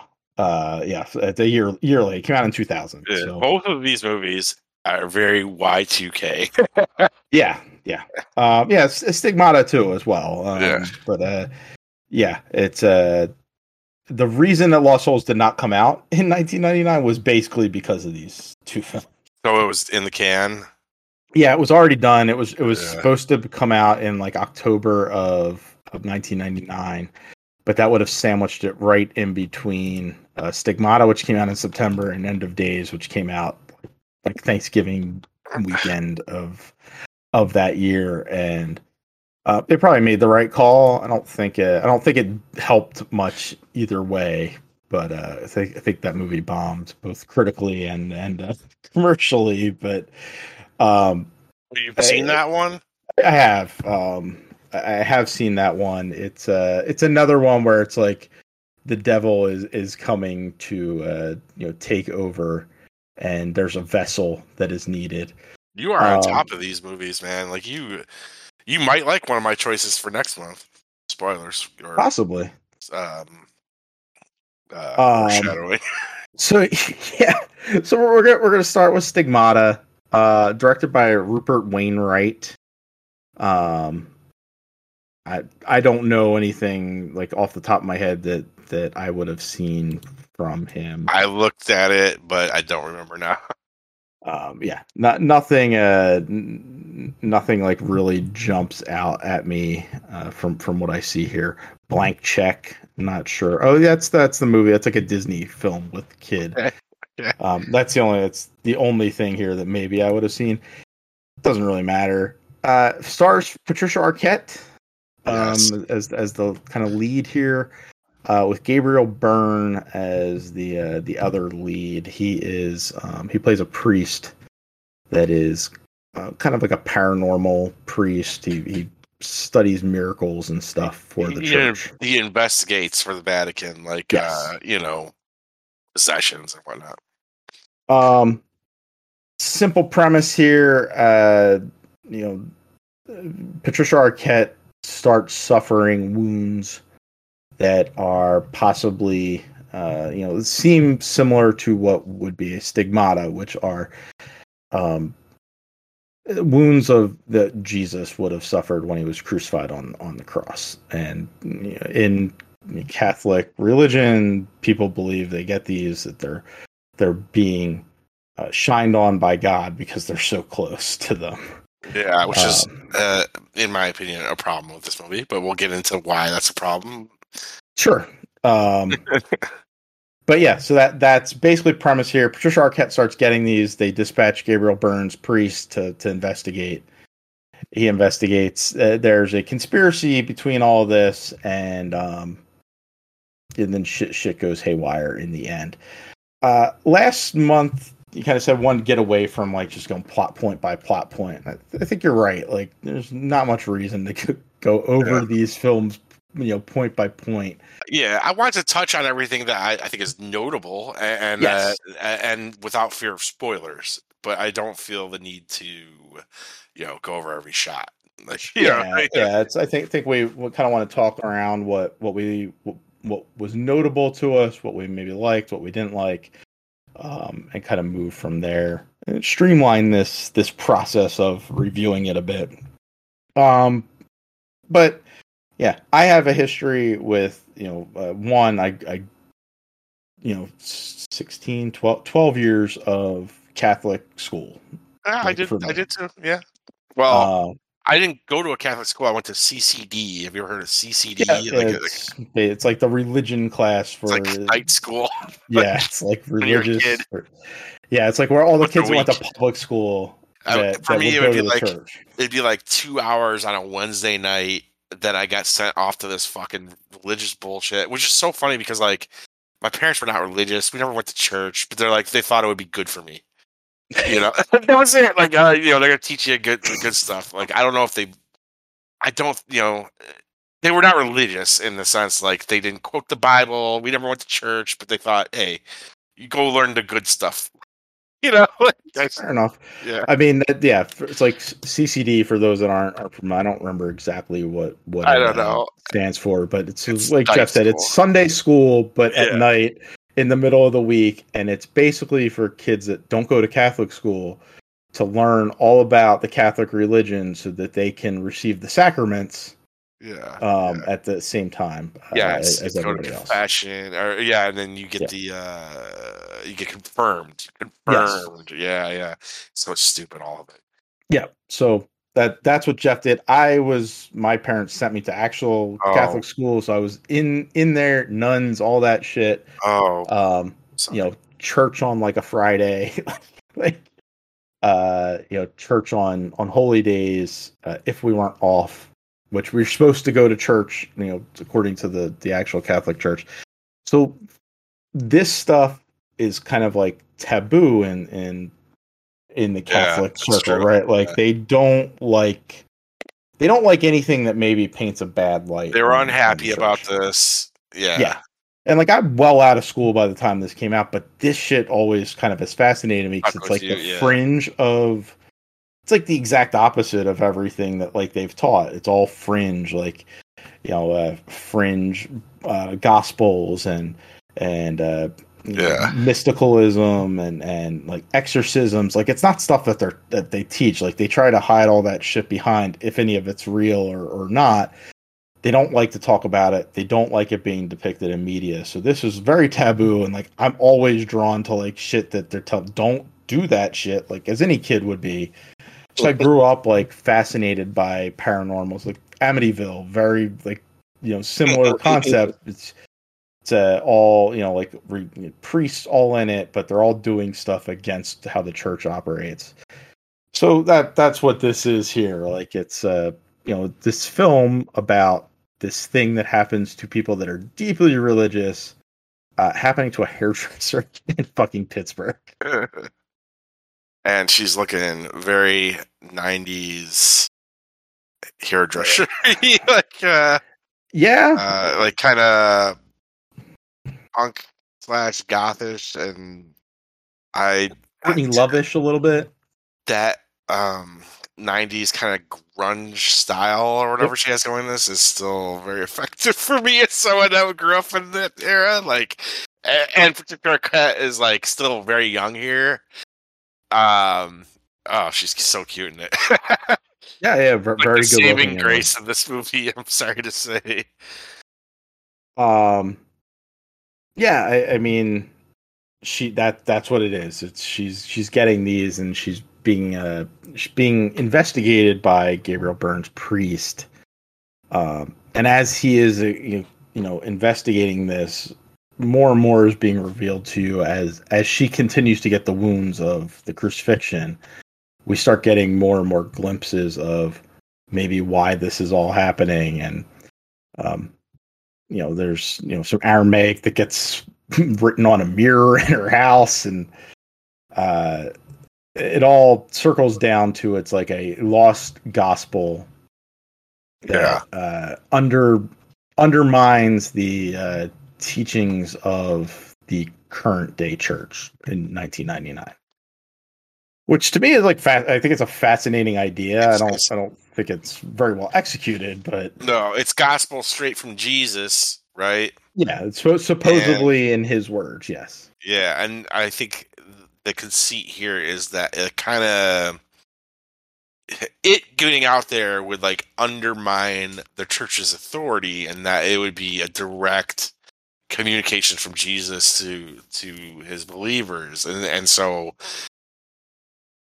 right, is that like the idea? Yeah, kind of so they say this line multiple times. Like I don't know the actual line, but basically it's you don't need these walls. You don't need this. You don't need the actual church because God is everywhere, right? So like, and this is coming from supposedly from Jesus himself. He's like you can commune with God anywhere you want. You don't need a conduit. And so the gospel is saying, right? Like, right. that's like the message of the gospel. The message of this gospel from Jesus is, which is good. That. I think it's a good idea. And like when this gets introduced in the movie, which is pretty late, like it maybe at least the halfway point, we like this idea is introduced. It like it's almost like it's becoming a paranoid thriller, and I felt like that's what the movie should have been. Like it's doing like this interesting thing is buried inside of a possession horror movie. Like, and that doesn't make sense because her getting stigmata is not possession, or if she's possessed by like Jesus, right? Well, yeah, that is the concept here, and like they try to twist that too. Is that like it's like that shouldn't be horror? That should be a wonderful thing for her. Like she should be.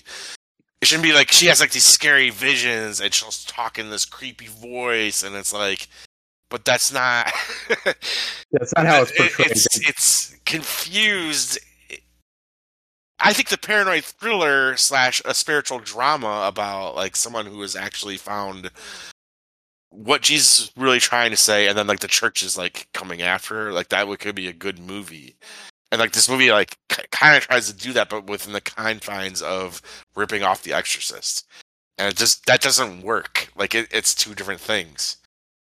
Yeah, like I don't know if you feel that way about it, but like that to me is. No, like, I do because like, why is Patricia Arquette tied to this guy, right? Like, I mean, we get it. Like ultimately, it's because her mother was in Bolivia or Colombia or wherever, and she bought a rosary, and that rosary happened to belong to this other priest who was working on this. There was a miracle happening at his church. Yeah. Right? The Virgin Mary statue was weeping in blood. Yep.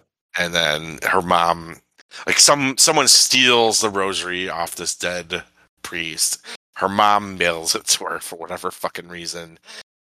Probably because it goes with her get up good, and that somehow like puts a curse on her that she gets the stigmata, and then she's like preaching the gospel of Jesus. But like, man, it doesn't make sense that it's like trying to be like this horror movie.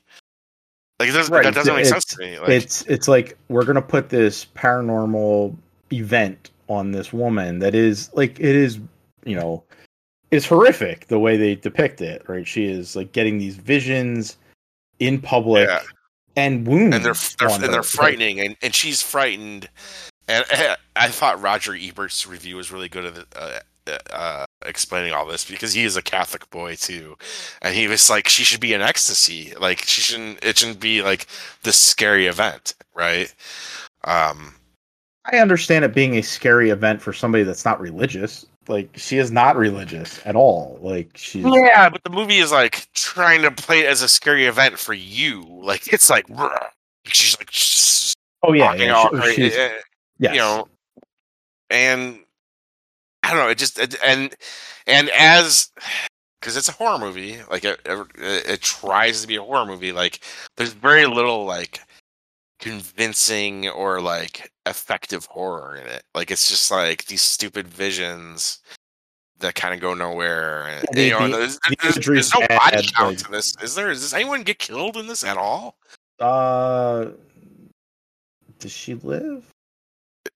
Yeah, she lives. Yes, he carries her out at the end. Like it's really like kind of anticlimactic almost. Yeah, I wasn't sure. It's like it's kind of like because then she gets up and kind of walks away, and it's like there's this white light. I wasn't sure if she was dead and he was seeing a vision. I'm not really yeah. Ultimately, it doesn't really matter. There is no like people aren't dying around her. There is nobody like dying in the cover up. Yeah, of what's that's happening. The thing. It's like. It couches itself in a horror movie that has like very little horror going on. Like that's why I think it falls apart, doesn't work, because like there's an idea at the core that I think you and I both think are interesting, like or is interesting, Yeah. But it's just like you could have made a better movie out of this idea, but I don't think this movie works. No, ultimately, I don't think it works. I do think that the underlying themes under there are interesting, as we've said. It's just it doesn't come together as a horror film. It doesn't come together as a spiritual thriller. It doesn't necessarily get its message out properly because it's so muddled. Yeah, in everything.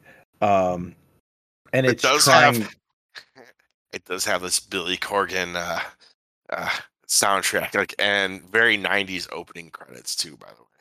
Oh yeah, very and very she much. drinks Red Dog a beer. I don't know if you caught that. No, I didn't.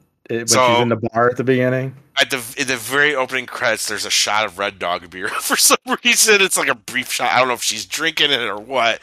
And then there's a part where she opens her fridge and there's Red Dog beer in there, and that made me laugh because I'm like, I used to drink that when I was a kid, and that shit hasn't been around since then.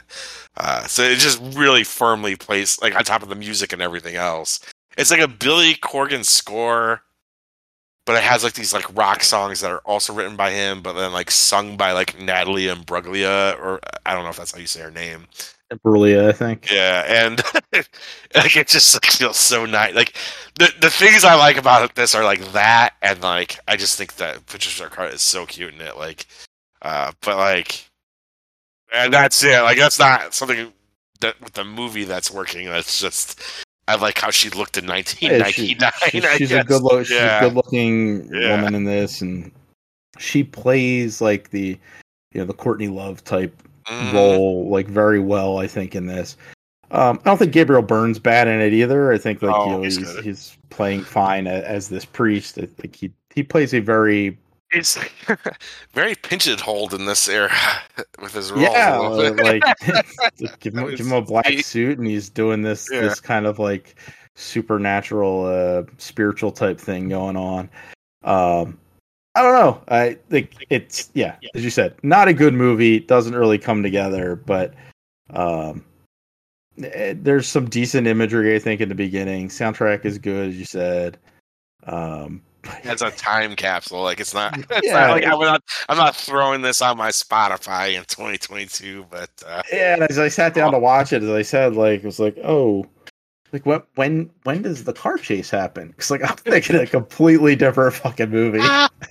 It's like, oh, that's not. I did see this one in theaters as well, along with a lot of other people, mind you. This film was $29 million. To make, which is kind of surprising that it cost that much. Made worldwide gross of 89, almost 90 million, and it did good domestically, 50 million here in the U.S. And it was the first movie to outgross The Sixth Sense like in like 5 weeks. Like that movie had been like for 5 straight weeks had been the top grossing film and. So horror in 1999 was a big box office draw. It's wild that movies like this would get made with that budget and do that box office. Like you do this now, it's like Saint Maud. It's a budget of like $1 million. They're happy if it makes 2. You know what I mean? Like it's just a totally different landscape now. That's what was interesting about both of these movies. Actually, is that like they just don't feel like things that would be made with the like this. Doesn't look very cheap. Like it's just looks like this is something that would come out in the theater and make a bunch of money. But what's wild is 1999 is remembered as like one of the best years ever for movies in general. And just in horror alone, you had like Blair Witch and Sixth Sense this summer. Then you had this right after, which kind of forgotten. Like whenever I think about 1999, they can list off 20 movies that were amazing, and this is just like not in that conversation. Now you'll remember Stigmata from 1999. Thank you, Chris. Yeah, so that's Stigmata. Yeah. Not a whole lot more to talk about here. So let's get on to our ratings, Jeff. Where are you at with Stigmata?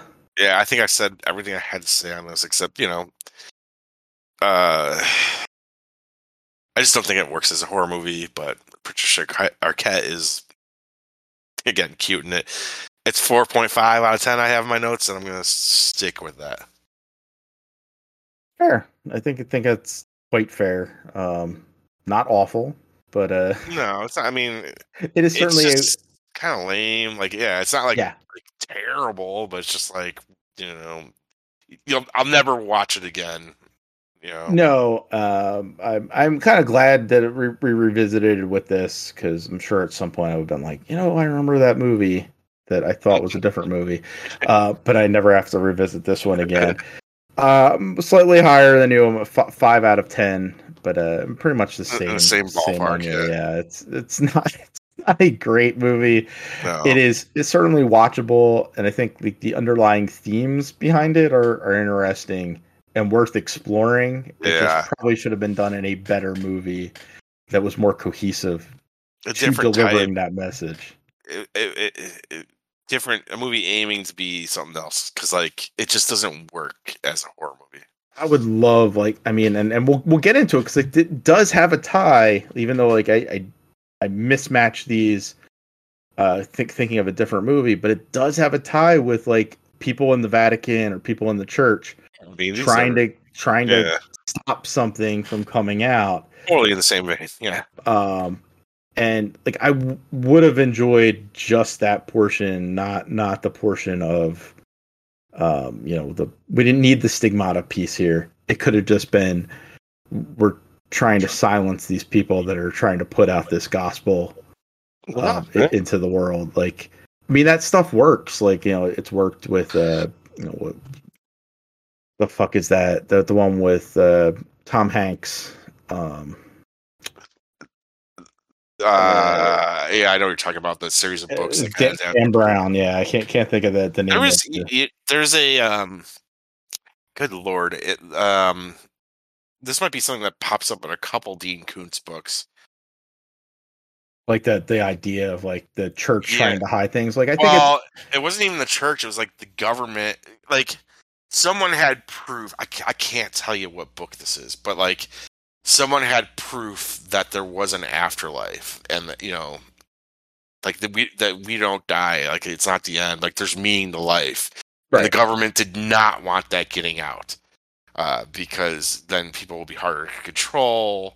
People would not want to just go do what they're told. I forgot his explanation was really interesting, but just how the government, the religious institutions, those are levers of control, and when you tell people that there's actual for real meaning to life, that would totally shake things up in a way that would upset the government. Would not want that getting out. I forgot which one. I think you would really dig some Dean Koontz stuff, but there was some Dean Koontz book where that was the conceit of it. Yeah, that sounds really cool, and that's the stuff I like here. Yeah, is that kind of the church is this mysterious, and historically, they are very closed-minded. They block off things. They don't allow for things to escape their control. Yeah, it's not about God. It's about control. Right. It's about maintaining power and power over other people. I think that's kind of what Koontz was saying. Is if you give that power over to God, it's kind of the same thing that's being said in Stigmata. It's you give that power over to God, then what the fuck do you need the church for? Exactly. And so that's the piece that I kind of wish they would have explored here a little bit more, but whatever. It's not what we got. And you're right. This is not a movie that we would get today at that budget with these actors. Same thing though. No, especially this. This is even crazier. With we're so End of Days.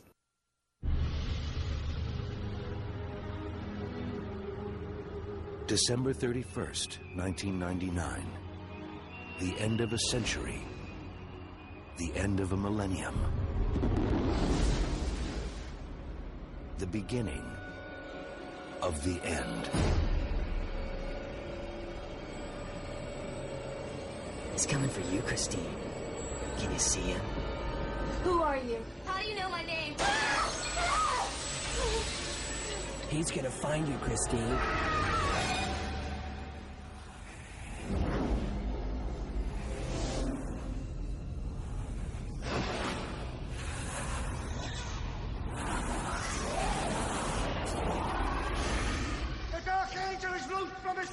Get down on the ground! You don't know what you've done! You said here the guy spoke to you. Yeah, so what?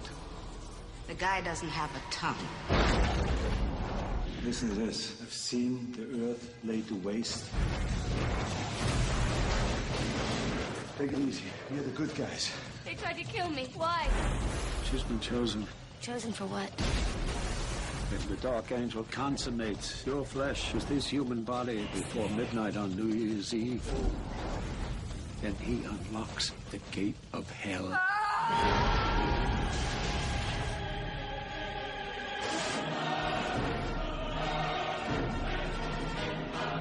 I've come for my wife, Christine. May God forgive us! Let her go. How can you expect to defeat me when I am forever and you are just a man?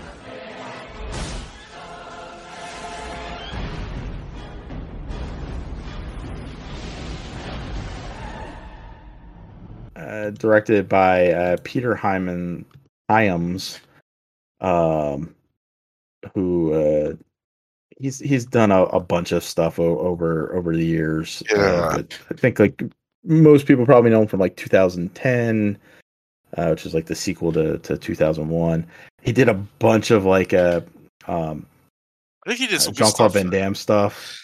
Yeah, okay. I need to pull this up because I was like looking at his stuff and I was like, this guy is a interesting like director. Like nothing is like a masterpiece or anything, but it's like he has an interesting career. Yeah, I mean, dude, he's got Monster Squad. Like, do you know the Monster Squad? I'm sure. Yeah, Monster Squad, Time Cop, Sudden Death, The Relic. Like the Relic is one that I've been thinking about bringing to this as well. Pretty good movie. Yeah, like again, it seems like his career kind of petered out after this. But, he had a solid run where I did not know he was the director on these, but from like Time Cop through like The Musketeer, I probably saw all those movies in theaters. Yeah, I mean those Jean-Claude Van Damme movies, those are like some of his better ones. So. Sudden Death is, I think, maybe my favorite of his. Yeah, so yeah, pretty cool little director there. Like and stuff that you would know, but maybe not a household name. Yeah. And this is an Arnold Schwarzenegger movie. Like Arnold Schwarzenegger, Gabriel Byrne, Robin Tunney, Kevin Pollak, CCH Pounder, which if you've watched The Shield, she was on that. She's been in a bunch of stuff. Shows up as a cop here. Yeah. She often shows up as a cop. We got Hector Salamanca. I don't know. Oh, he plays the Pope. Yeah. This is star-studded cast, man. Mark Margolis. Yeah, he plays the Pope. This has a cast. This is $100 million movie. You got the chick from isn't she one of our main characters? The from The Craft, Robin Tunney. Robin Tunney, yeah, yep, she's in this. I really like her. I think she's cute. As I said, it's $100 million movie. Imagine that, $100 million movie. Like we're gonna do an action. Imagine today we're gonna do The Rock is trying to kill Satan. Basically, no. The Rock is trying to kill a man possessed by Satan who's trying to fuck some. Like the mission of the movie is to stop Satan from fucking Robin Tunney. Like yes. That is like what the fucking plot of this $100 million action movie starring Arnold Schwarzenegger is. Insane. Yes. I mean, back then we didn't blink an eye because they used to like. They would make shit risks. Like this. Right? That's exactly it, right? This is and as you said with the last one, time capsule movie. This is a time capsule movie. Yeah, this is a movie that like they would not make today because, like, it's not safe enough. Like it's not. Like the concept alone is just batshit insane. Yeah. Like this down on his luck security agent. Like he is not a cop. He works for a security, like a private security agency doing high end, like for billionaires and shit, where like basically like I'm protecting Jeff Bezos. And he is going to protect this girl from, as you said, a dude possessed by Satan who wants to fuck her so that they can bring about the Antichrist. That is the plot of this movie. And he used to be a cop. Midnight. Didn't he used to be a cop? But then like his wife and daughter died, and there's one of many hilarious, sometimes intentional, sometimes unintentional lines where he explains like why he stopped being a cop and why he stopped believing in God. Do you remember this line where he's like, "We had a difference of opinion. Yes, I thought my wife and daughter should live. He thought otherwise." He's talking about God, and it's like because Arnold delivers everything exactly the same way. It's like an action movie line, but he's talking about his wife and daughter. Like it's to a priest. Yeah, it's just. It's because like no one would ever talk like that. It's like so funny. Like it's like he's talking about something that's horrible, but it's just so like it's just moving. You know, it's just like, dude, come on. And there's so many. God, there's some funny fucking lines. I posted one of them on Twitter. We'll get to it, I'm sure. But like, yeah, I mean, there's a bunch of really good lines in this. There's a bunch of like weird, goofy scenes too. Like, or really early on. Kevin Pollak, who's Schwarzenegger's partner, shows up at his house. Great pairing. I'm sorry, like yeah, like Arnold is like the down, like he's basically the down on his luck, ex-cop, whatever, who's like given up on life basically, and Kevin Pollak is his cheery partner. He comes in, brings him a coffee. Now this is right after we see Arnold almost kill himself. And he brings him a coffee. He's like, whatever. And he throws it into the blender. He then throws in like some beer, piece of pizza that was on the ground, some leftover Chinese food. Dude, disgusting city here. Oh my god, dude, what are we doing? Blends it and then drinks it. It's like, what is going on? You would fucking puke all over the fucking kitchen. Like, what on earth are we doing? And it's another thing where it's like they're trying to do like the Bruce Willis in Last Boy Scout. Well, or yeah. Boy Scout too, yeah. That they're trying to do that character, but it's fucking jacked as fuck Arnold Schwarzenegger. It's like, dude, you would not look like that if you were living like this. Like, you just would not. He would turn into a 300-pound like slug. Yeah, you look like when Thor got fat or some shit. Like, it's just like, what is this? I mean, honestly, like one of the big standouts of this movie was him throwing the Chinese food in the blender. I wanted to fucking puke. Like, what the fuck are we doing? Like, I don't care how much of an alcoholic and whatever. Like, why would you do this? What are you doing? Yeah, no, it's so gross. Pizza, I guess. Like, that would be more believable. He picks up the pizza from the floor and just eats it. Like, I've been there. Like, I'm like, all right. I mean, it's my floor, right? My pizza, my floor, whatever. Pizza stays good for a while. Like, we're good. Right. And you continue to eat. You drink the coffee that he brought you while you're chewing the pizza. No, he blends it like into a fucking blender. It doesn't make any sense. It's so absurd, but I think it does set you up for it's like where this fucking film is going. Yeah, and you get the message just trying to get across, but it comes off as funny. Like, it's supposed to be funny, like, kind of, right? Like, yeah.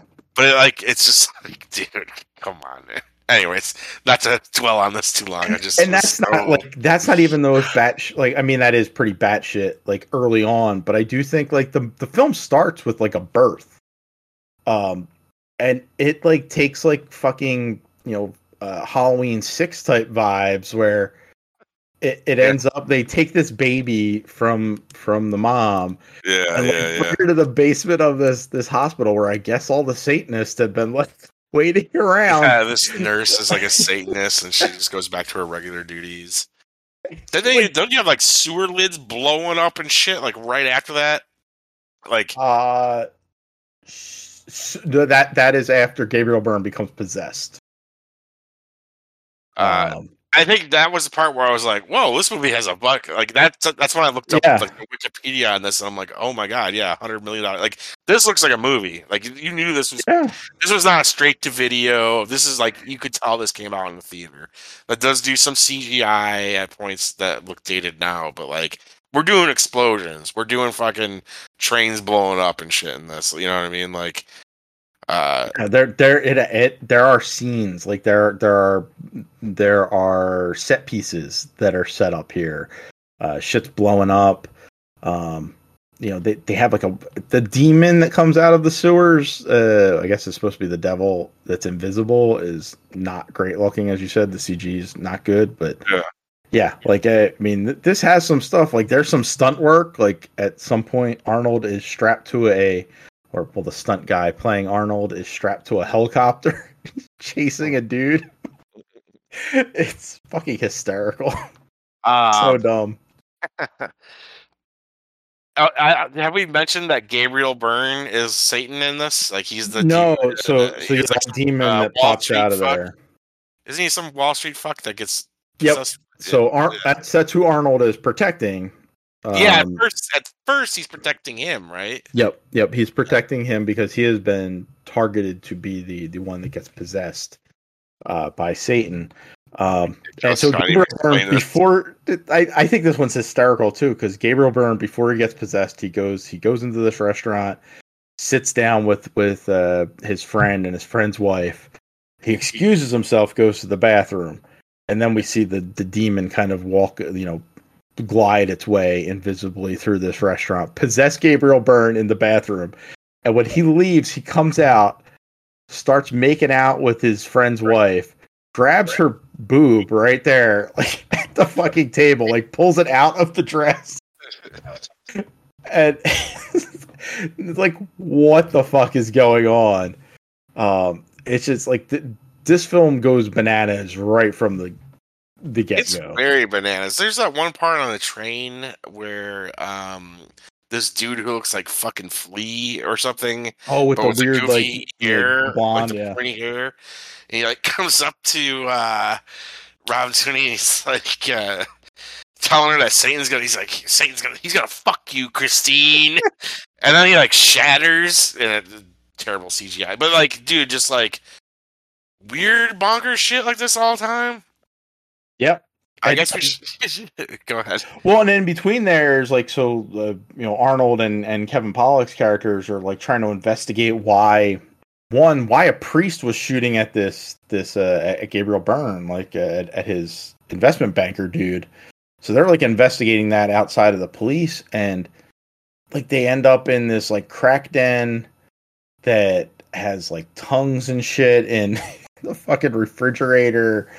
Like it goes hard. There's an angle with the church is trying to kill her because like they're worried that Satan fucks her. We get the devil baby. That's the end of the fucking world somehow. So like if we just kill her, then everything's all good. I was always just like why is he? Can he just fuck? Like just fuck somebody? Anybody? Yeah.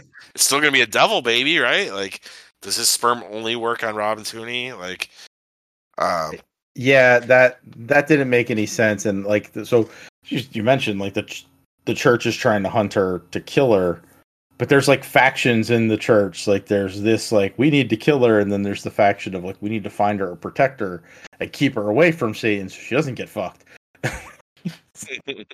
So there's this inner church politics going on, but it's like a crazy death cult of the Catholic Church trying to murder somebody, and they have like ninjas and shit coming in through windows, like performing hits. Yeah. Just mention it. I don't know where it comes in, but my favorite line is this priest explaining to them he says that 666 is not the number of the beast. 999 is. As in 1999! The way he's like, that's a line delivery, kind of. Yeah. You're just like, yeah, that's a fucking leap of logic right there. Like he's explaining that. I forgot how he says it. Like, it's basically see in the mirror, or in their dreams. In their dreams, people see things upside down. And so 666 is not 666, it's 999. But then we're supposed to make the leap from 999 to 9. Wouldn't 999 be the year then? Like not 1999? So he does explain that it's every 1,000 years this happens. Oh my God, bro. So like the last time it happened was 999. Dude, I guess I didn't catch that. It makes it even funnier not catching that. So like every 1,000 years, the church is going through this, like where they're protecting. It just makes it even funnier though, the way I saw it, where it's just like he makes this leap of logic, as in 1999, and he says it like his line delivery is so fucking funny. It's almost worth watching this movie for that line delivery. Yeah, I guess one other thing. I mean, I'll let you direct this, but the one other thing I wanted to touch on before we get to the end is we do get to see Robin Tooney take her top off for some reason out of nowhere, which I was not expecting because the only other thing I'd seen her from was The Craft, and then in this, it's a little more adult role, I guess. Oh yeah, and that's also so. Aside from that, there's a sex scene. Oh my God! Earlier, it is horrific and awesome at the same time. Where Gabriel Byrne like comes in on like one of his followers and is like, it's so weird, dude. Is that your wife and daughter? And he's like, yes.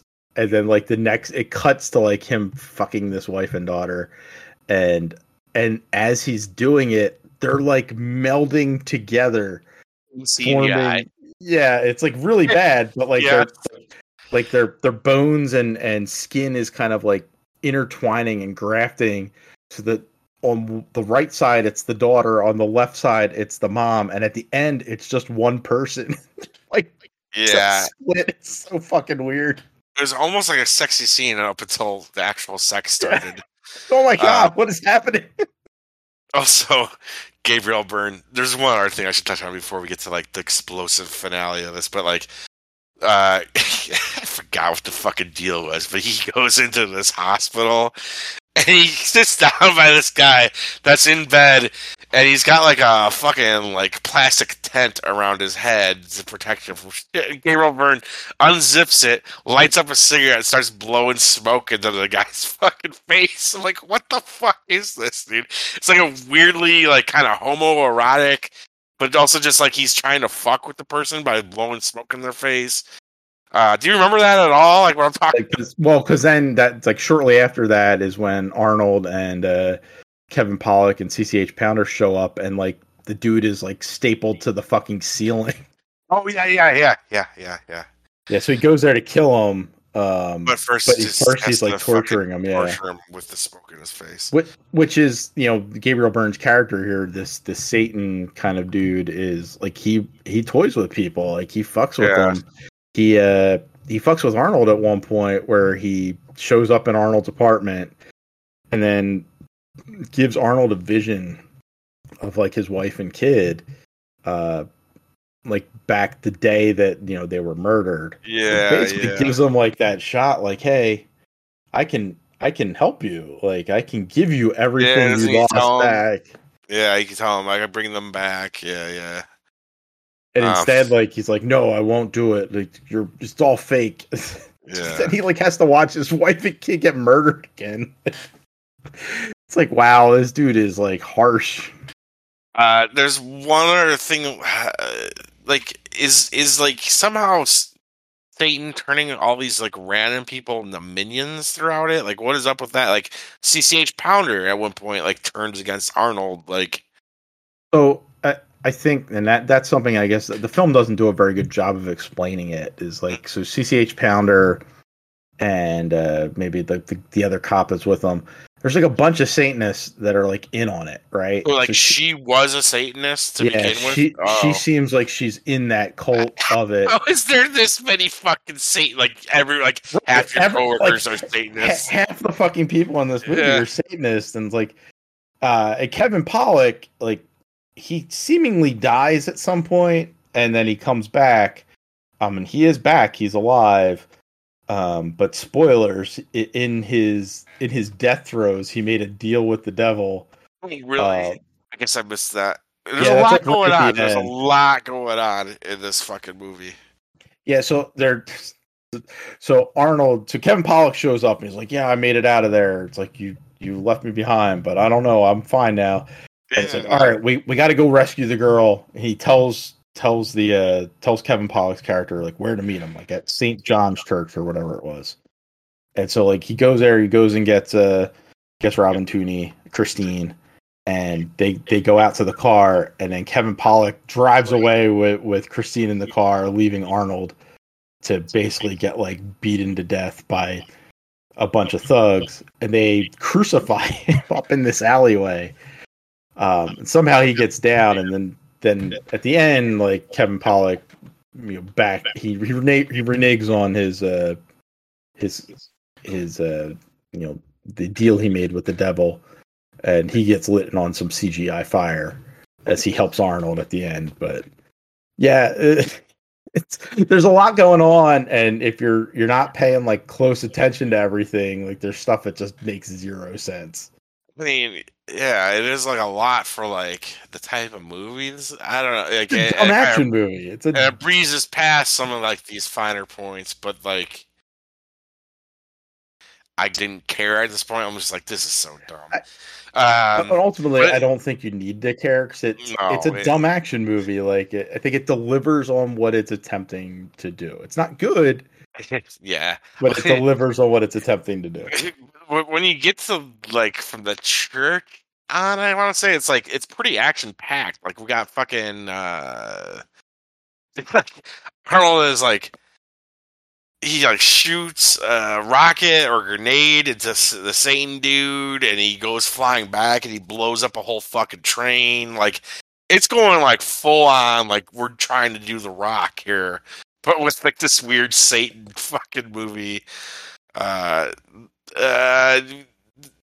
think after that, like he turns into like Gabriel Byrne turns into like a CGI devil monster bat type thing. Yeah, he's like this giant bat thing, like an actual actual winged like Satan, like what you would what's depicted in like medieval imagery of what Satan is.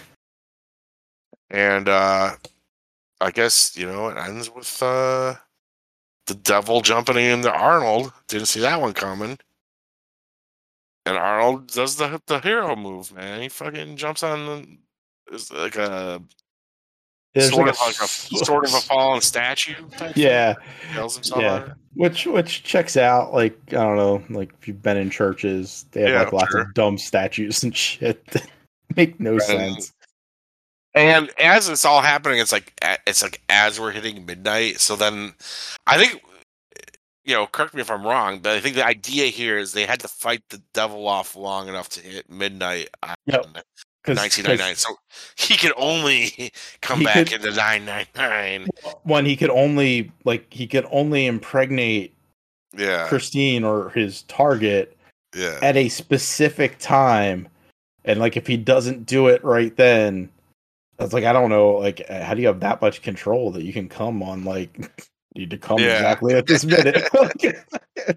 He can do it, I guess, like because he's Satan. But yeah. Because they fought him off and made him jump through bodies and shit, we're good. Because it's the year 2000, and we're good. Good at least until 2999. Maybe it'll be a sequel. I hope in 1,000 years they're like, yo, 1,000 years of cinema. We're gonna do it. We're gonna make End of Days 2. And I hope that or just do it now and set it then.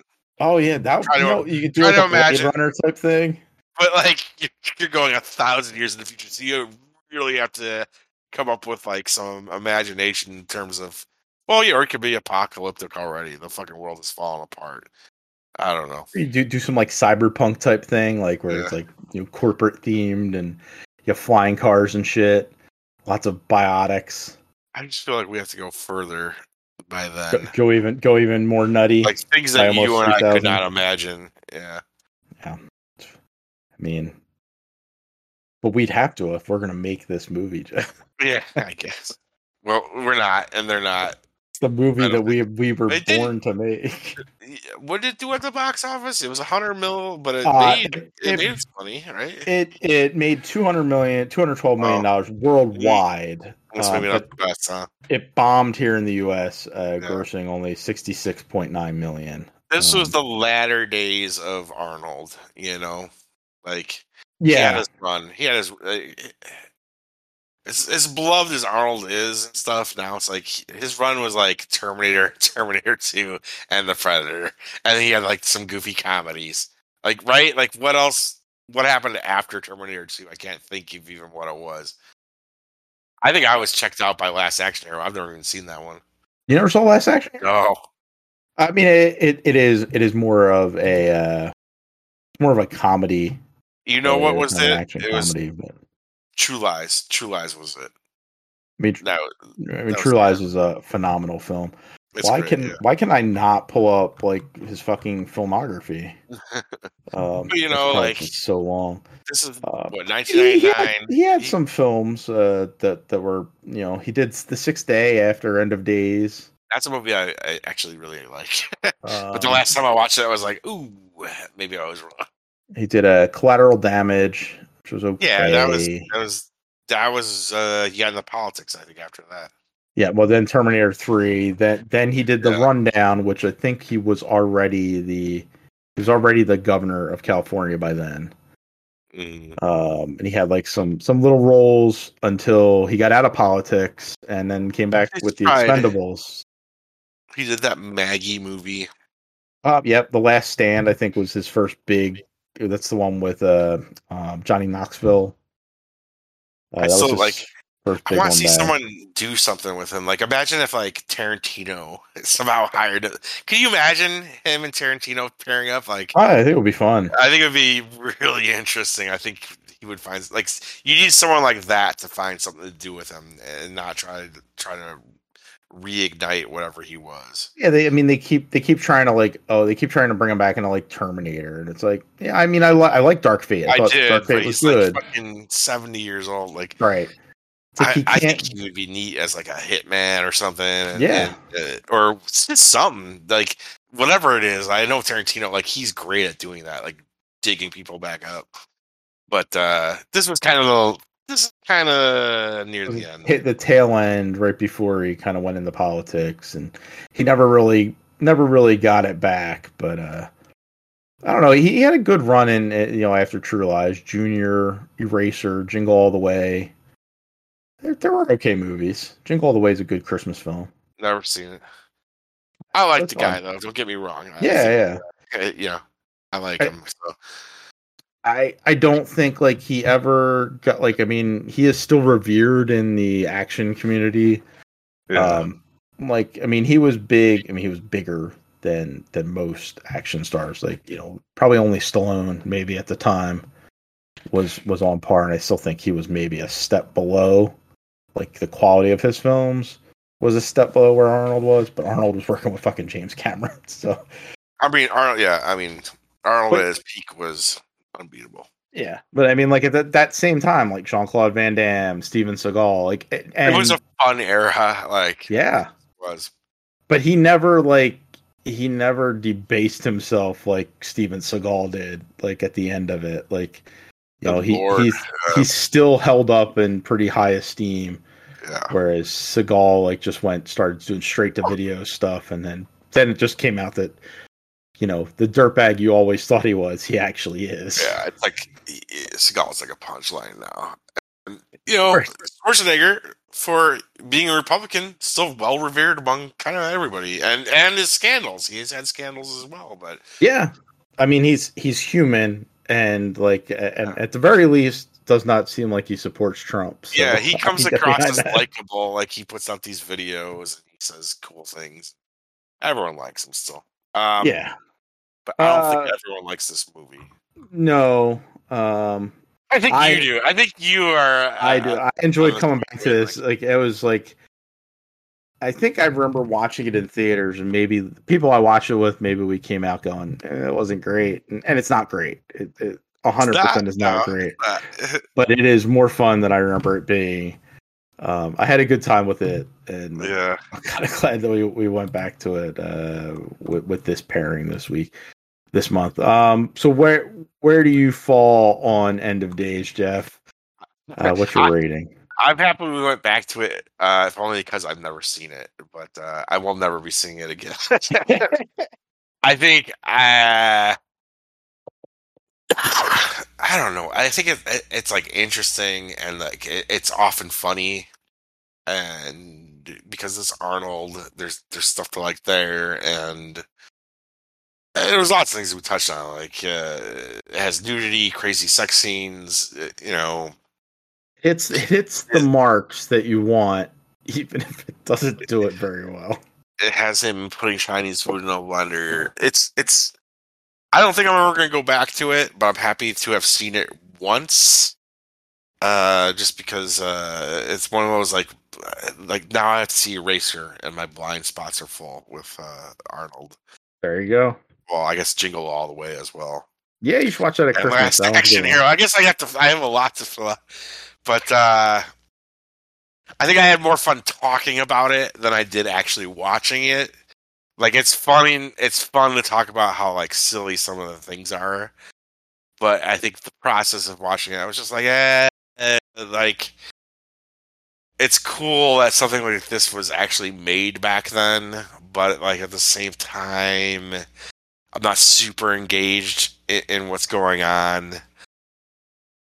I'm bumping it up a little bit because I just had such a blast talking about it. I'm gonna go 5.5. All right. Yeah, I 100% agree. I'm going 6 out of 10 here. It's same reasons as you. Like it's not a great movie.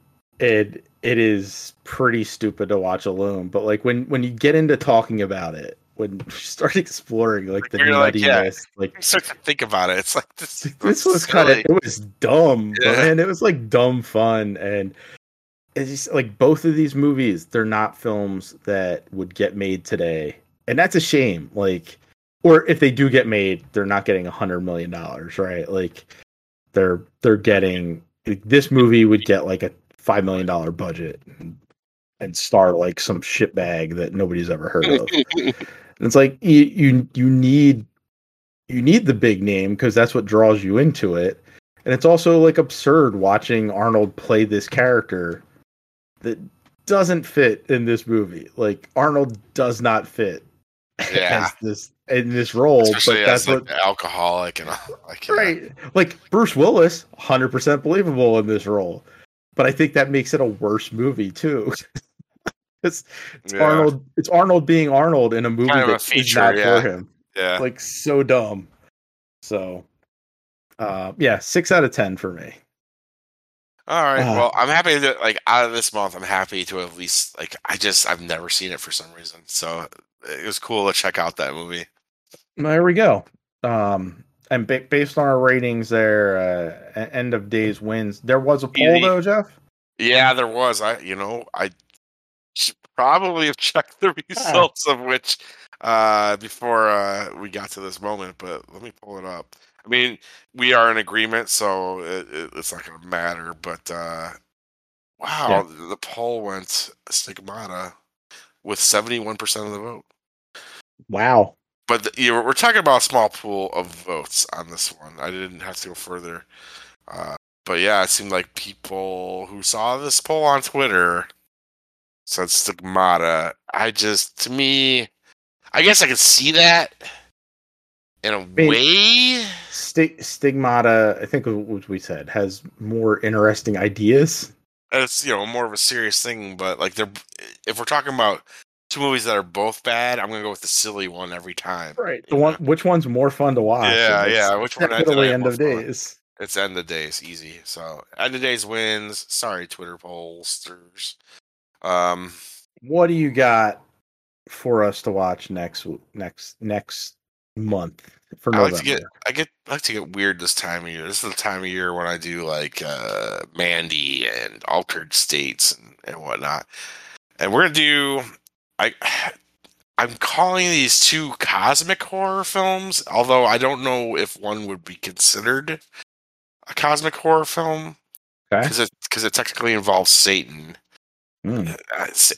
Satan might be cosmic, right? It's something can we don't be, sure. understand. It's something we don't understand. It's fear of the universe that's out there. But they both involve weird transmissions, so there's at least that thread tying the two.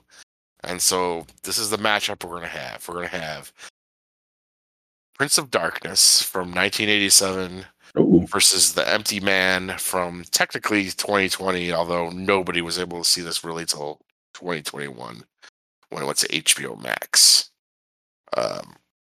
Sadly, I think Empty Man has left HBO Max, so if you're listening to this now and you want to see it, you're going to have to rent it or buy it.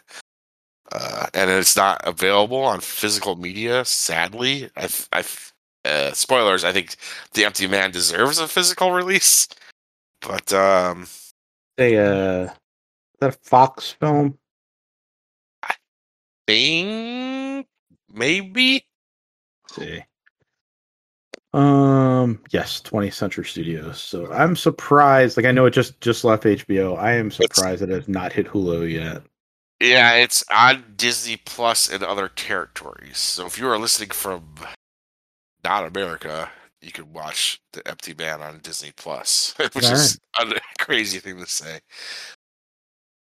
But yeah, two kind of weird out there movies. One from I think the latter days of kind of like the end of John Carpenter's 10-year like amazing run.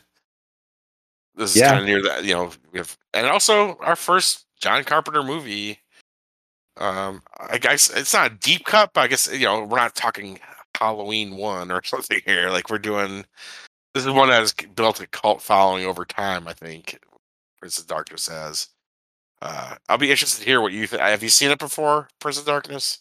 I don't know. It's been a while if you have. Yeah, it's definitely been a while if I have, and I think that I thought Sam Neill was in it, but that's In the Mouth of Madness, so maybe not, but maybe so. I don't know. Satan is green slime in a fucking tube in a church, and I think I have, but I will definitely need to rewatch to refresh my memory. Yes. And The Empty Man, I think is it's only a couple years old. I think it's pretty brilliant and it's out there. These are two kind of out there strange. That's why I'm calling them cosmic horror. I think they kind of fit together.